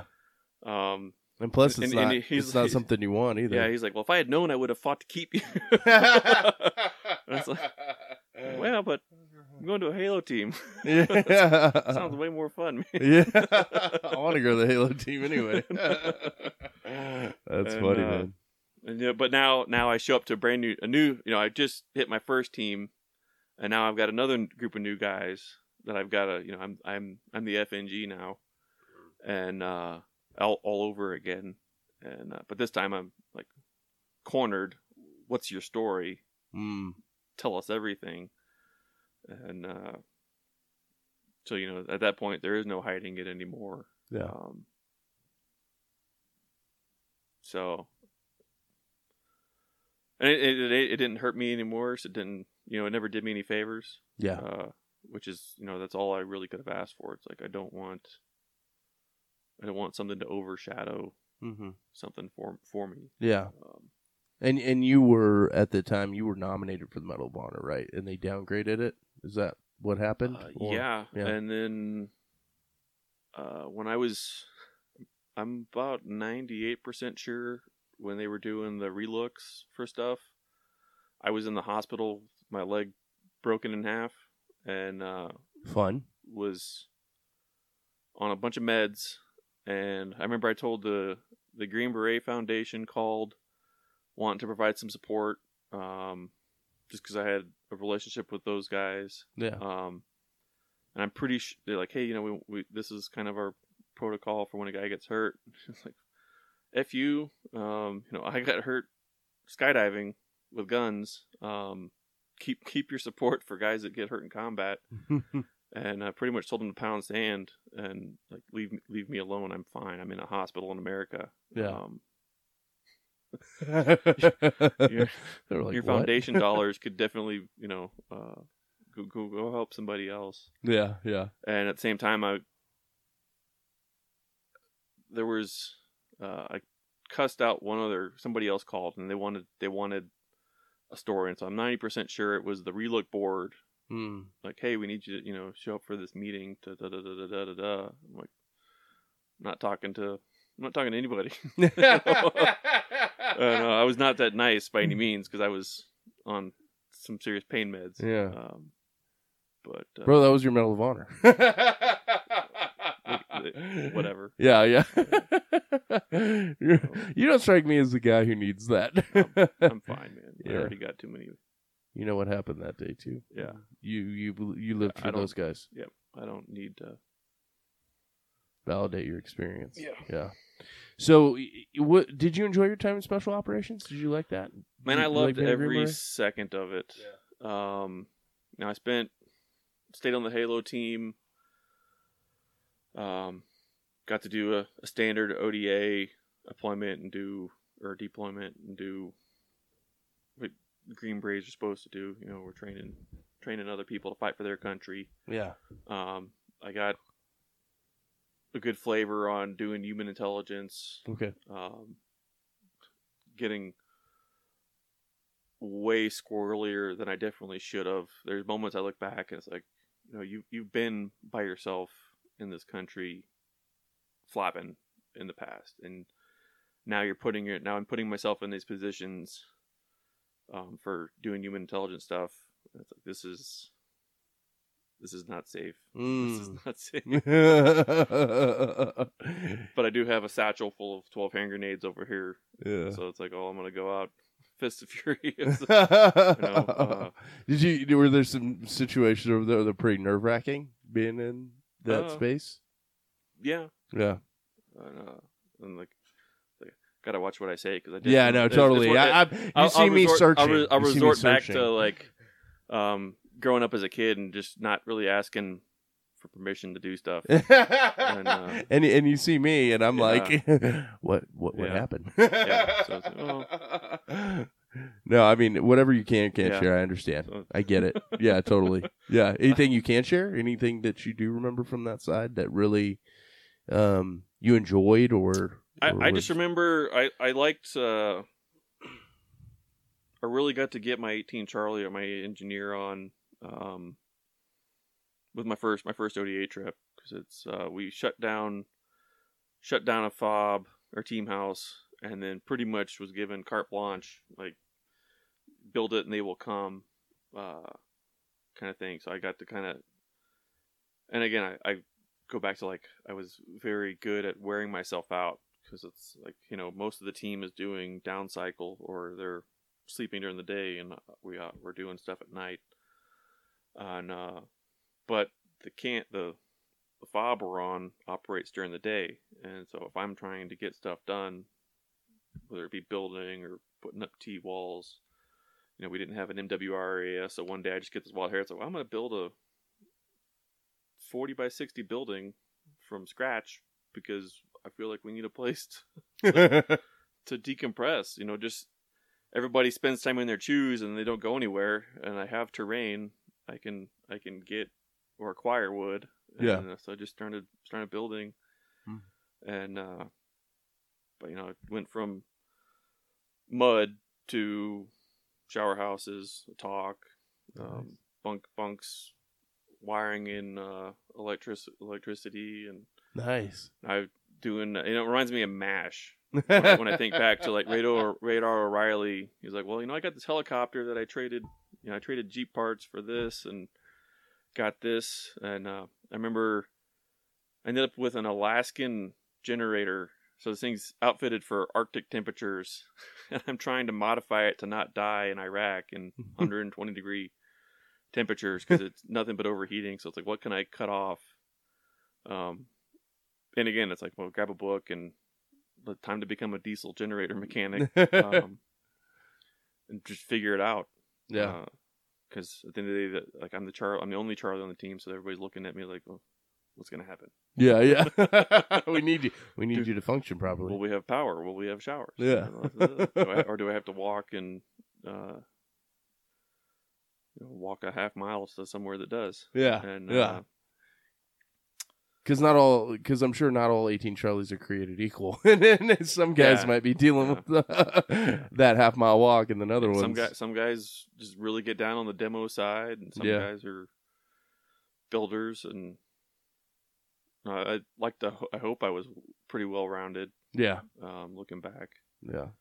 How long were you on the team in the teams for? How long were you with 10th Group? 2009 to 18. Okay. Yeah. Well, 9 years. Roughly. Yeah. Best guess. You really thoroughly enjoyed that time, but that time was cut short, right? Yep. You wanted to stay in, I'm sure. Did you want to retire? Was that your goal? Yeah. And I've had conversations with guys about that because, you look out and like, what's safe? Well, doing my job and being operationally proficient is what's safe, right? And a lot of guys look like, okay, well, I'm a, prior job, infantry, all right, that doesn't translate to the civilian population very good. Like, okay, well, you can go, you want to be a cop, security, contractor. It's kind of what you can do as an infantryman if you're staying with what the military taught you, same thing as an engineer. Okay, well, I also have construction, but it's like, well, do I want to still play with explosives and do that? Or, that's still dangerous. Yeah, still dangerous. It's still dangerous. Or, whatever. And throughout my time, I always had a bunch of hobbies. And I guess I really kind of jump-started everything when I ended up getting a job out at Range 37 as a sniper instructor. And that's where I really got to, know and get to become friends with Joe. But that afforded me the ability to have time to explore. It wasn't deploy, home, rest, training, home, away, training, deploy, going through just a cycle of you're kind of home, but even when you're not home, you're busy with stuff. But as an instructor, it's like, well, we teach 3 hours in the morning and we teach 3 hours in the afternoon. Because that's about all, a student can take 3 hours behind a rifle and then they're pretty much done looking through magnified optics, and then they'll go and get fieldcraft or, more sniper trade stuff. So right, precision shooting, sniper trade stuff, 3 and 3, and we have split the class in half. And so as a marksmanship instructor, it's like, well, I can look at the thing, like, as long as targets and ammo and a place to do this is set up, it doesn't require much more brain power. So I had all this time, so I got a 6-hour day with setup at the beginning and the end. So it's like, well, I have all this time. And so started machining stuff. Or I had an idea for a data board to help the sniper community, because I went to a competition and had a yard sale, like just a gear yard sale, just stuff everywhere. Had no way to manage what I thought I needed for this team competition event. And I came up with a solution. Machined the first one or I had a friend make the first one, and then I ended up buying a machine, making it, and then the next thing you know, it's like, man, I really hate turning dials on a machine to make these widgets. And this is where, deep dive. It's like, well, maybe I can turn this into a robot. So I ended up designing and building my own CNC machine from scratch. I take my existing dial machine and build it into a CNC machine.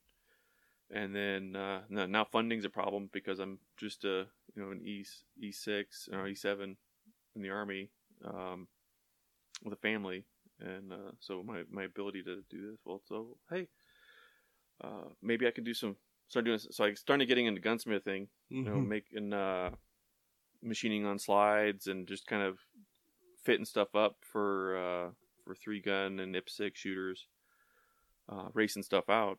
And then that grew, and next thing you know, I funded a lathe, and so now I'm spinning barrels and making precision bolt guns for guys. Wow. And then my DIY CNC funds a Tormach, so now I've got a hobby, like a higher end hobby class machine, and that just further lethalizes my ability to get creative and do some weird stuff. And slowly turns into a paying hobby. And I guess the one thing like I can reflect on back now is like the more I did some of that stuff, the more miserable I got. Because I did a river trip it was my first time not having a military sounding board. So I'm with there's 7 guys on the trip. I got 6 guys that aren't military, and we're talking, and like, what do you do? It's like, do firearms manufacturing, because at this point I'm retired. I'm retired from the Army, and and the more I'm having this conversation, it's like, dude, I am not happy with what I'm doing. I wanted to make a widget, and then to fund my own internal continued education, I turned to it.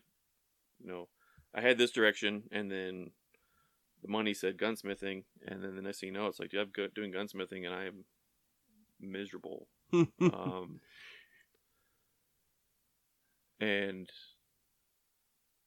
those guys are like, well, do something about it. Yeah, change your path. And it's like, you know what, you're right. But that's easier said than done when you're in sure. the moment. Yeah.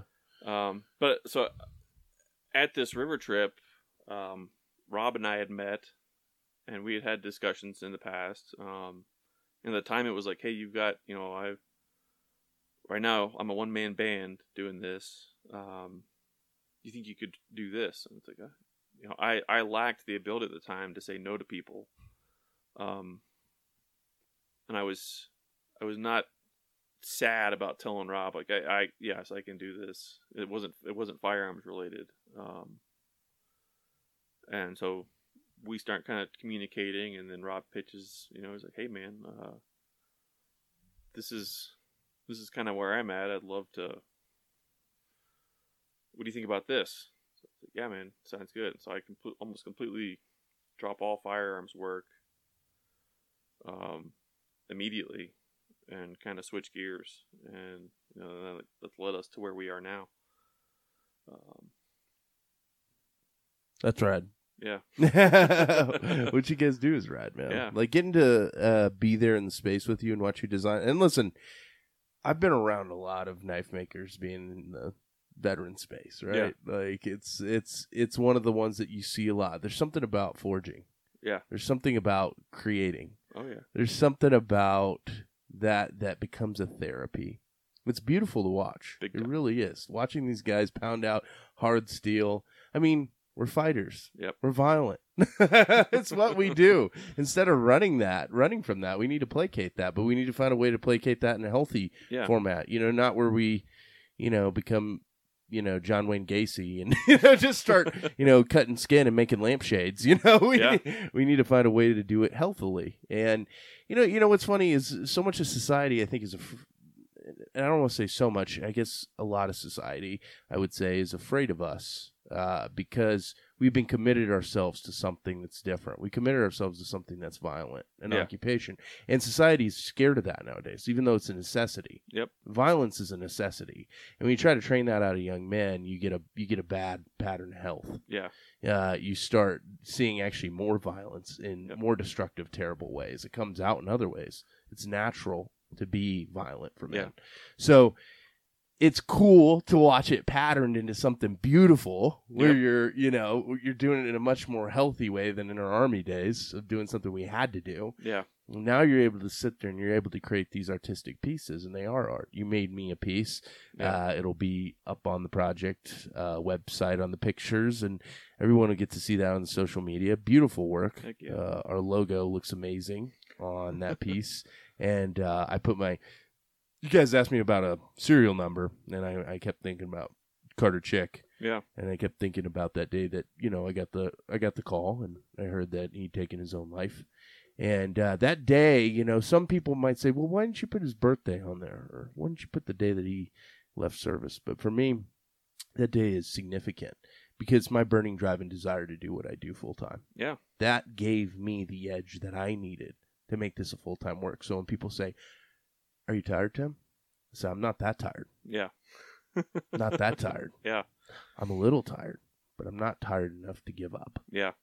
And I think about that day a lot, but I think about it in a positive way. Yeah. Because I think about my burning drive and desire to do this. So all that to be said, you create incredible art. Gunfighter design is rad. Yeah. I love it. What do you love the most about what you guys are doing in knife making? What do you like about your partnership with Rob, and what do you enjoy the most about it?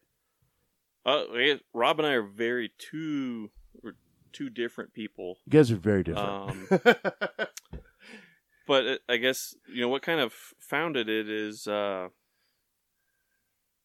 Rob and I met at Josh's retirement party. So I'm a custom gun maker. Rob's a custom knife maker. Yeah. And you had actually, and to preface this all, you had actually made us a gun for a raffle we had like a year ago. We didn't know each other. Yeah. And then all this connection of you knowing Tracy and San Antonio and all this, I mean, instantly I was like, I want to know this guy because I had heard that story from you at the restaurant. And then getting to know you through the raffle. You already had our logo, which was really cool. So that connection is really awesome. But I just say that and bring that up to say we did have a little bit of prior history in working together, and we didn't even know it. Yep. And where was I at? You were forming. You guys. How did you? You were talking about how you came together. Yeah, and so when with Elite Outdoors, Josh, my last business partner, he built we did a ELDC, Elite Leadership Dynamic course with the Green Bay Packers. Okay. Most of their rookie players, and then one or two tenured guys. And because Rob had been in a Rob and his wife had been hit by a drunk driver, so his car was totaled. And so it's Josh is like, hey, you're going to this event. Do you think Rob could ride with you? And I was like, absolutely. And so I have this conversation with Rob. I was like, you're welcome to ride with me, but like there's one catch. Like I've never really traveled anywhere without today's Tuesday morning and I have to be halfway across the country Tuesday night.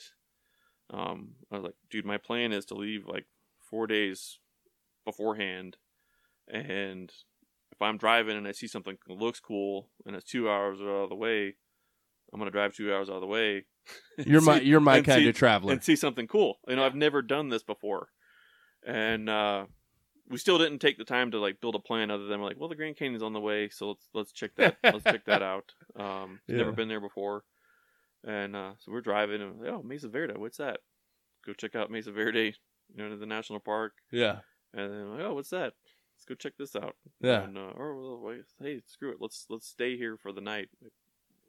But we're able to communicate. We talk, and I ended up bringing all my my son at the time was doing blacksmithing, and so I had tool. My son is giving me shit because he's like, you have all these tools, but you can't even forge a knife. But when he goes to class, he can forge knives. So I was like, I thought you had everything. It's like, oh, watch this. So next thing you know, I've fully tooled up for forging, and so this comes up, and it's like, well, we probably need 2 forges. So I end up bringing all my smithing stuff. And I'm there teaching a long range, like an intro to long range for the players, just to kind of give them another discipline to kind of see a snapshot or a glimpse of. And but in the evenings, it turned into Rob and I out there with the Packers forging, making railroad spike knives, and it was really cool to see kind of what that did to guys. It's we have elite military guys and you have elite performance athletes, but it's like we both spend most of our lives operating at a certain level, which is the same thing, just one has weapons and the other one doesn't. But that doesn't make it one better than the other. You're operating to the best of your ability. Because I originally went into this thing and it's, people were like, hey, don't get shell shocked because they're really fancy NFL players. And it's like, I don't care if you make popcorn, man. I'm not going to get shell shocked because some player is here or not here or whatever. Yeah. So I was really surprised just with some of the relationships we built there. But, spending that time with Rob and really getting to know each other, just having truck conversation. I don't think we had the radio on the entire drive there or back. It was talking the whole time. That's cool. And I think it was maybe a month or two after that, I was starting to hit rock bottom with the gun stuff. The phone rings or a new order comes in and I just want to hide under the desk. Versus responding to what's needed done. And so when, Rob's like, hey, what do you think about doing a partnership on Gunfighter, and let's grow something great. That's cool. So like we have really big plans with the initial hurdle we're dealing with right now is we own a job. We need to turn that into a business. And then once we get to where we're owning the business, we doing all the forging stuff. We don't forge our own knives. Our knives we do stock removal. Because that's more of a business that we can build and grow. Right. Scalable. Yeah. But the more we do forging with guys, especially veterans, we've done a couple things with the Special Forces Foundation based out of Colorado, and getting guys out there where we really see the therapeutic benefit to, you can put a serious amount of hate into a piece of hot iron. And you see how much it can benefit somebody. Because, a lot of guys don't get out and create with their hands. And there's nothing more raw than taking 2,000 degree metal and bending it to your will with some blisters. Yeah. Cut or two or burn here and there. And guys are just like, man, this is the feedback, the verbal feedback. It's just, I don't, tired, but I have more mental clarity after smashing away on this railroad spike to make something cool. And so we really want to tend to take that and grow it into something just massive that can benefit everybody. Yeah. So it's just kind of figuring out how do you scale that? How do we do that? Right. So when you talked a little bit. I want to go back a little bit because you talked about your career kind of ending in a strange way. Yeah. Can you talk a little bit about that? Because you did not have Operation Proper Exit did not come back around for that one. Yeah, for sure. What happened? So I was in a free fall or an MFF military free fall requal down in Eloy, and my exit was flawless. And it was a hey-ho or high altitude, high open. And so we're in a canopy, and the entire flight, my parachute performance is normal. I'm stay and remain 5-man in the stack. The whole way down. We hit 1,000, and we hit our base leg 500. And when I made that final parachute adjustment on base leg at 500 feet, out of nowhere, I start passing people. And I wasn't not doing parachute corrections to stay back in the stack, even though, I'm definitely have always been a heavy drop from a team stance. So, so I should be falling faster than my peers. But I wasn't. I have no problems just flying in the stack. I'm 5-man. Hit 500, just start passing people. And it's like, it just didn't feel right. But at 500, you don't make major corrections. Last thing you want to do is partially collapse part of your parachute and fall faster. Right. And not have enough time for your parachute to, reinflate and provide you with more stability. And so I performed PLF to the best of my ability at the speed I was coming down at, and pretty much hit the only rock in the field with my left leg. It's probably got my signature on it somewhere in a team room floating around. And I've gone out to Eloy. I should look next time and see if it's on the ground out there signed. But it happened, and man, my leg does not feel like it's in its normal direction. Ouch. And so, and this is all my team has told me this because I don't remember much of it, but bro, you waited until when the whole team's landed, everybody calls in sequence. I was like, hey, 1-man up, 2-man up, this is Eric. pretty sure I need a medic. And and so first guy, they start running, and so we're in a cotton field. And first guy runs over, and I guess he sees a bunch of bone hanging on my leg, and so he turns green, blap. And so my junior medic sees him turn green, and he's like, "Well, Eric must be over there." Yeah. Starts running over and starts getting to work. Meanwhile, my senior medic is stuck in a tree. Oh, wow. Like feet. Might as well have been 3 feet off the ground. And so the DZSO party is like, the guy stuck in the tree is hurt. Like, that's got to be. So that's him. The medevac starts driving over to senior medic, and he's arguing with the riggers. He's like, "I'm gonna cut away," and like, "Don't you cut away?" Because he's like, "I just need to get out of this thing, so I can get to my guy." And so I'm pretty sure he ends up cutting away. And shows up, and that's when they start going. I have no pulse in my leg; it's bent off at, probably beyond 90 degrees of where it's supposed to be. Jeez. And they go to start pulling traction, and I think I swing at the medic, swing at Rob, and it's like ketamine to the arm. Here's. So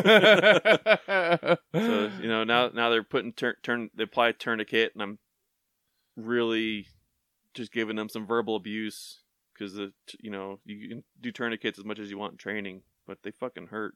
Oh yeah. And so I'm telling them, like, "Get this thing off me. This is not okay." And it's like, "This is for your good, man. Yeah. Like, you need this tourniquet, bro." And then I started having the argument. I think so I ended up getting 3 shots of ketamine because I kept swinging and fighting. I'm fighting the guys trying to save my leg. Yeah. At this point. With the starting of, like, I think I need a medic. And so I ended up arguing with Rob, because like, we got to cut his pants. He has no pulse. And, I'm wearing the Gucci Gen 3 cryo pants. I'm like, "Dude, I just got these. Do not cut my fucking pants." And so they start piling my kit on my chest, and he's down there shaking his head with scissors in his hands, like, I'm not cutting your pants." As he's cutting my pants, then I just can't see it. Yeah. And so they get the traction device on. I swing again. That's when it's like 3rd shot of ketamine, fentanyl lollipop in the mouth, and now I'm on cloud 9. And like, all I really have to show for it is I've got some cries with a cut leg, and I took a shit ton of selfies on the Life Flight aircraft going from Eloy. So I was like schmoozing it with the crew, taking pictures on the helicopter ride from Eloy to Scottsdale. Oh boy! Wow. And Did you notice that there was something wrong? Did you look up at your chute and see anything, or was no? there... No? I mean, it was like 500 feet. That comes quick. Yeah. And it's especially when I was definitely more focused on why am I passing my peers. Yeah. But I'm not. I can't really do much corrections other than try and have my best PLF. Which, right. I obviously messed something up with my PLF. Even though I've done it a ton. Yeah. Do you know how fast you were moving when you hit the ground? No. Yeah. You're obviously moving pretty fast. Yeah. But yeah, dealing with that was, a whole nother set of challenges. Because I have pretty substantial permanent nerve damage in my leg. Yeah. So like the kid or one of my kids will drop a weight on my foot or drop something heavy on my foot, and I know something would drop on my foot, but I don't feel the pain from that. Right. Wow. And then I had, the drill. They did a experimental procedure, I guess. Because I'm talking to my surgeon at Carson, and I'm getting pretty flustered and arguing with him about stuff, and he's like, "Hey, bro, to put it in perspective, for all intents and purposes, you were supposed to have a below the knee amputation, and the surgeons at Phoenix tried an experimental thing on your leg, and you got to keep it. So he's like, don't get all bent out of shape because you have a gash in your patella and you're having knee problems now. He's like, you have a leg. Yeah. And so, that puts a different spin on things, but still, it's like, well, talking to surgeons, like, well, you can't jump anymore. Your bones have some pliability to them. Muscle tissue supports them, tendons, they all act as a unit to function. He's like, but you now have reinforced concrete. You have titanium rods, pins, plates everywhere, and because they're full length, like your next injury is going to send your reinforced tib fib up to your knee, and now so your next injury is above the knee amputation, more or less. So to protect you from you're not jumping, right? Which means, well, okay, I can't lead med now because you have to be able to perform jump master duties to take the team. And my sergeant major at the time pretty much sits me down. He had I think it was a fractured pelvis, but so he'd been labeled as a broken guy and was able to climb out of that hole. And so he's like, while I'm here, you have top coverage, you have protection. Like the best thing for you is to be around your peers, not section you off and put you at ops or some staff job where you're going to wither away, and I know that's not good for anybody mentally. And so he eventually sits me down, when I'm talking to the surgeons, and they're like, you're not going to be operationally proficient again. If you had left, basically it comes down to if I had an amputation, I could have put on an adaptive device and maintained operational status. So it's like, well, if I have a robot leg, I can do more than with my own leg. And like, yeah, pretty much. And because the longest time I was like, dude, I can't be a quitter. But it's like, what else? What am I going to do? Right. And that way, that I think that change going from being operationally capable to not, and trying to figuring out what I can still do in life. How do I live my best life? Coupled with retirement. When I first got out, I was by myself doing gunsmithing stuff, and fell flat on my face. Made the switch to do some handyman work, and just realized that I hate customers. Doesn't matter who they are, but if I've got a client who has to sit in the same room while I'm doing work and watch me, which for whatever reason, lack of trust, or handyman have a bad rap, or construction guys have a bad rap, or whatever. It's just like it was not good. So pretty much fell flat on my face there. And then partnered up with Josh. We had to lead outdoors for a good while. But again, I kind of fell back into a dark circle with the gunsmithing stuff. Like, the money's good. But if I'm not passionate about it, I have a really hard time putting drive into what I'm doing. Versus like the knife stuff. It's like, dude, I wholeheartedly am passionate about what Rob and I are building and what we're doing. And I have zero issues selling this product that we're putting out, which is huge for me. Where do you want this to go? What do you want this to be? Like, we talked a little bit about it earlier, but what do you want Gunfighter Design to look like in the future? I mean, step one, build a production knife company. But step two, I've had a lot of conversations with guys who are like, hey, you retired and you seem to be doing all right. Like, and you're still dealing with stuff. So, what do you think? And I was like, well, I have X, Y, Z. I have a million hobbies. I can't see something and want to do it and then not create a whole new spin-off hobby from that. That's just kind of who I've always been.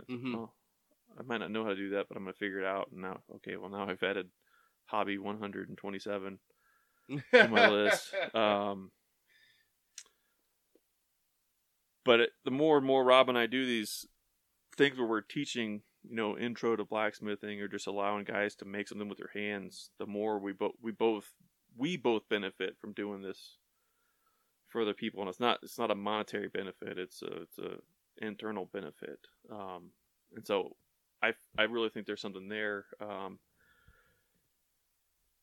And I guess the other side of it is, you know, I've done a few veteran events where it's like, hey, we're going to take you fishing, we're going to take you on this hunt or whatever. We got this reset button, and you know, they are phenomenal, great events. But at the same time, when you get back, you know, the kids are still screaming, or the honey-do list isn't any shorter. And so you get a short-term benefit, not a long-term benefit.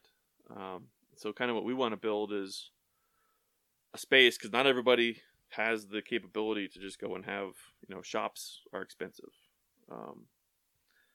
But if we can create a space for guys, you know, create this epic maker space, and not like, I initially wanted like full tilt, you know, a good space for vets and, you know, broken people to come and just learn a skill. You know, learning to hunt or fish, clean a fish, clean an animal.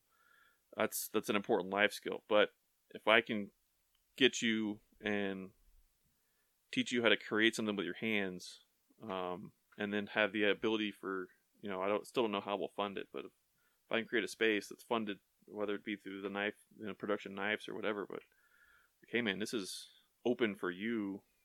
Come and we teach you how to, you know, turn pens on a lathe, or, you know, Rob and I both have a background in metal fab, so hey, we're gonna do how to make how to bend tube and TIG weld it into a rally car and do a roll cage. That's cool stuff. You know, that's stuff that we both do. We both do full metal stuff, woodworking, and bring in specialists. Like, I've got a friend, Brandon, who all he does is make some of the best wooden plaques I've seen, and so have Brandon come in, talk about, you know, trials, tribulations of owning this job he's created, and, you know, how can we help him turn it into a business, and just grow. Because I really, so I think I've been to, morbid, but I think I've been to five memorials this year already, and you know, I really just believe that if you sit around and read books all day, you know, in old age, that's one thing. But I've got a friend, Bruce, in his late 90s, I think, late 80s, and he builds gorgeous cedar strip boats now. I've seen these, yeah. And you know, there's longevity in guys that create stuff with their hands. People, you know, artists. You can sit around and read all the books you want, but if you're not actively pouring your mind, heart, and soul and body into something, you know, I think you lose longevity. Yeah. If you sit around and question, the only question you have today is, well, what bar am I going to go get drunk at today? You know, that's not longevity. Versus, you know, hey, let's get these guys and teach them this, and then afford them the opportunity to come back and continue to create, not just come for a 3-day snapshot. But like, we're in the spring, so we've got access to we can pull, you know, even molding young minds, like at the Air Force Academy. You know, we've got Air Force Academy, Peterson Air Force Base, Schriever Air Force Base, NORAD, Fort Carson. So I mean, there's a massive pool of people that, you know, could benefit from something. Yeah. But if your only hobbies are job performance in the military, alcohol and tobacco, like, you know, I don't think you're going to have longevity. For sure. You know, because, yeah. No, that's the truth. What do you think that's helped you through some of your stuff? Do you think, you know, because what you know, I know I keep going back to that day, but what you went through in that occurrence, it's terrifying. Yeah. It changes your brain. I mean, going through something like that, we're not meant to go through that as humans. I believe as a Christian that there's sin in this world, and so bad things happen. Yeah. And, we can, I've had people come to me and say, well, how would all those people die? And, how could this happen to my father? How could this happen to my mom? And I say, well, think about the World Trade Center. You think that any of those people weren't good Christians? Yeah. Of course they were. And they had the option between fire or jump. Yeah. Dear God, man. How awful do you think that decision was? Oh, yeah. Terrifying. Misery or quick. Misery. I dealt with that. Yeah. And you're in that moment. There's that. Yeah. You've got the fire. You've got the jump. Yeah. And you made it out. And even though I'm sure that's tough to deal with at times, what a blessing. Yeah. You've been giving a continuation in life. And I know for a fact I know I know that those guys would have wanted you to continue on. Yeah. They would want you to be kicking butt in life because that's the kind of guys that those guys are. How has that helped you in what you're doing now? Has that been therapeutic to you in keeping moving? From a creation standpoint? Yeah. Yeah, absolutely. It's almost like a mask.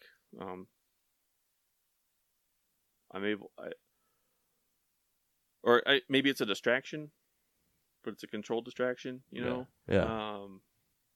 Distraction therapy. Yeah. Yeah. But it allows, it requires, active brain involvement. Mm-hmm. I have to be creative. I have to, and it's almost a sickness of, you learn a skill, perfect that skill, but I think it's probably my addiction is like, what's next? Like,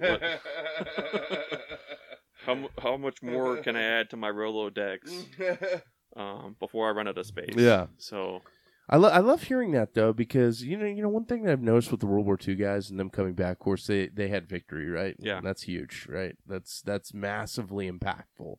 In a PMA, we talk about PMA all day. I hear that from my 7th group buddies, right? The cultured ones. Yeah. When you think about that, I remember Paul Merriman from Iwo Jima. He fought on Iwo Jima, and he stepped on the island with 144 guys, and he ended up, being one of the 3 or whatever that walked off on his own power. Yeah. And he tells me all these horrifying stories, watching one of his guys go left and, reduced to just, pink mist. Yeah. And then to his right, same thing. And then he makes one decision and he lives. And he said all the time, he said, I didn't have time to think about it. Yeah. Why I was staying alive every day. I don't know why that happened. And he said, when he saw the flag go up on Mount Suribachi, and he, beautiful moment. He said that's the only U.S. flag that I've ever known. Yeah. Was that flag going up on the hill. Yeah. And he said, in between that and then watching, Japanese jumping in their caves and, with grenades strapped to their chest and killing themselves in front of the guys and, trying to kill his guys. And, yeah. And then watching one of his buddies, coming back, one of the guys from his unit coming back with ear necklaces every morning and like losing his ever-loving mind. Yeah. And in between, so all these horrors in combat that he experiences, right and left, constant combat, fighting every day, day in, day out. And then finally he gets hit with a pineapple grenade in the lower back and, gets removed from the island. But there was one sequence of events where he had 4 or 5 guys charging this one hill. Corporal Unger was the name. He's ordering his men up this hill. Yeah. Hey, you next. Guy gets shot in the head. Hey, you next. Guy gets shot in the head. Third guy gets shot in the head. It's Paul Merriman's turn. Now, this sniper is good. He's not messing. Yeah. Japanese sniper. He's a ghost. Yeah. He goes, in that moment, I knew I was a Marine. Yeah. I have a duty to perform. Yeah. And my job is to go out there and die. And that's okay. I was okay with that. I knew I would do my job. And then Corporal Unger says, oh, hell, that's not working. Let's go the other way. And he lived. Yeah. He lived. And I said, Paul, did you think about that much? He said, well, in time to time in practical application, it helped me. But no, man. He said, I didn't have time to think about that. Yep. He said, I had a family to raise. I had to keep moving. Yeah. Distraction until the moment he was talking to me at 95 years old. Yeah. And then he passed away a month after. Yeah. But it's amazing. So maybe it's a distraction. Maybe it's not. But no matter what, it's taking up brain space, and I think that's powerfully therapeutic. Yeah. Because I think what happens to a lot of guys is they stop moving. Yep. Like you said. Maybe they're reading books. Maybe they're in their own head too much. Yeah. And then they go back to that moment again and again and again. I've seen it with my guys. You've seen it with your guys. Oh, yeah. Guys who are impacted right now. We're living, probably in harsh conditions because of it. Oh, yeah. So that this has been powerful movement for you in creating this brand with Rob, right? Yeah. This movement, this passion, it's helping both of you guys. I know it's helping Rob. Yeah. So it's powerful to watch. Anything else you want to say about Gunfire Design and in the movement going forward and what you want from this? Man, I don't know. Because it is passion. Yeah. For me and my work, it's like it's not a job. It's movement. It's like it's beautiful. I struggle all the time, man. Yeah.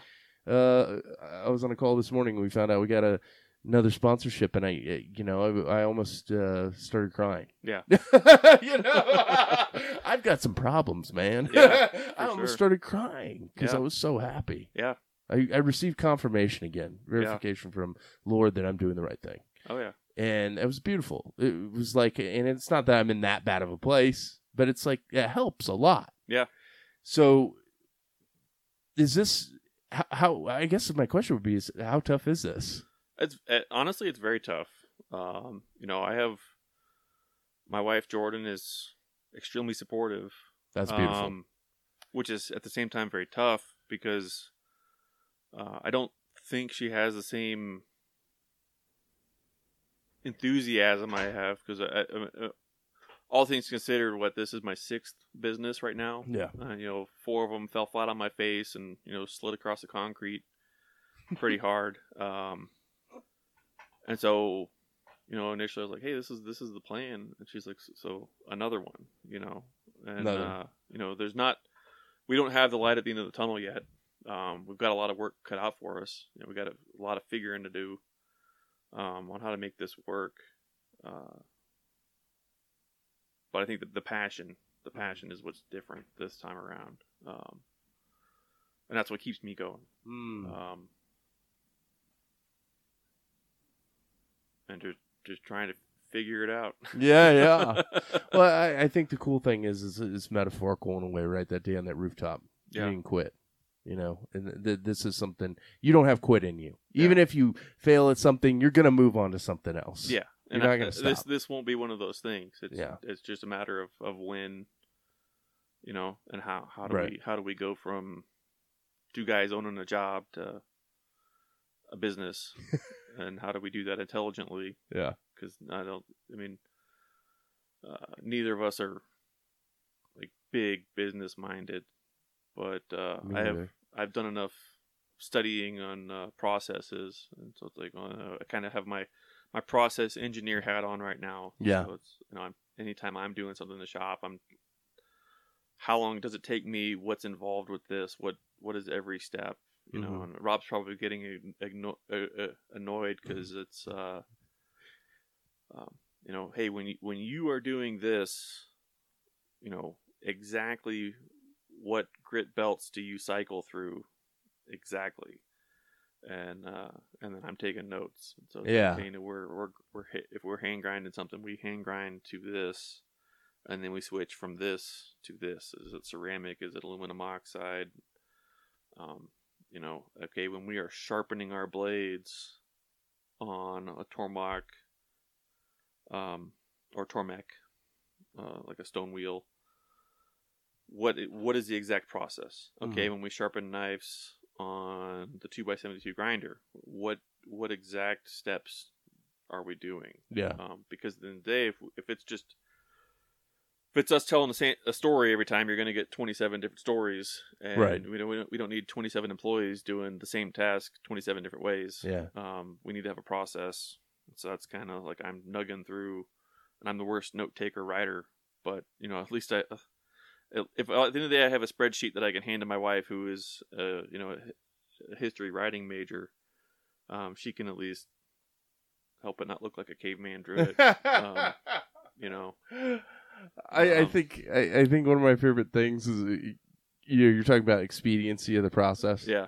And I'm terrible about that, by the way. So, God bless the Veterans Project. We'll see how long it lasts. But, watching you and Rob working back and forth was hilarious. Borderline hilarious. Like, hilarious in a good way, though. Yeah. Like, because you could see, like, he's patient, certainly. Yeah. Like, you have a certain way of doing things. And you would get, Rob, what are we doing here? Yeah. He's like, well, I don't know. I was just throwing some rocks in this wash, and then just grinding the metal out, and we're getting a stone wash here, and and you probably in your head you have this whole process. We're going to set aside 10 stones for this, and at least have a plan. At least have a plan, right? Yeah. Or do it once and then take a shit ton of pictures. Yeah. But this to him, and I know the way he's thinking, that slows things down. But in the long term, it speeds it up. In the long term, yeah, Creates expediency. That's the difference. So my son was he was in his blacksmithing course, and he loved it because he's 9 at the time and his instructor's 14, and so he's got a kid teaching him how to do forging stuff. Yeah, and that's way better than dad. Oh yeah, teaching him how to do stuff. But he's like, oh, I own a business, and so I'm talking to the 14-year-old, like, what's your business? And so we start going back and forth, and so when I got into the knife stuff with Rob, I deep dove for like a solid 2 months, just on metallurgy, just because. And so we're having, he's like, oh, I make Damascus knives. I'm like, that's awesome, man. What do you sell? He's like, oh, they sell for $500-$650. Like, that is fantastic, man. You're 14 years old. That is epic.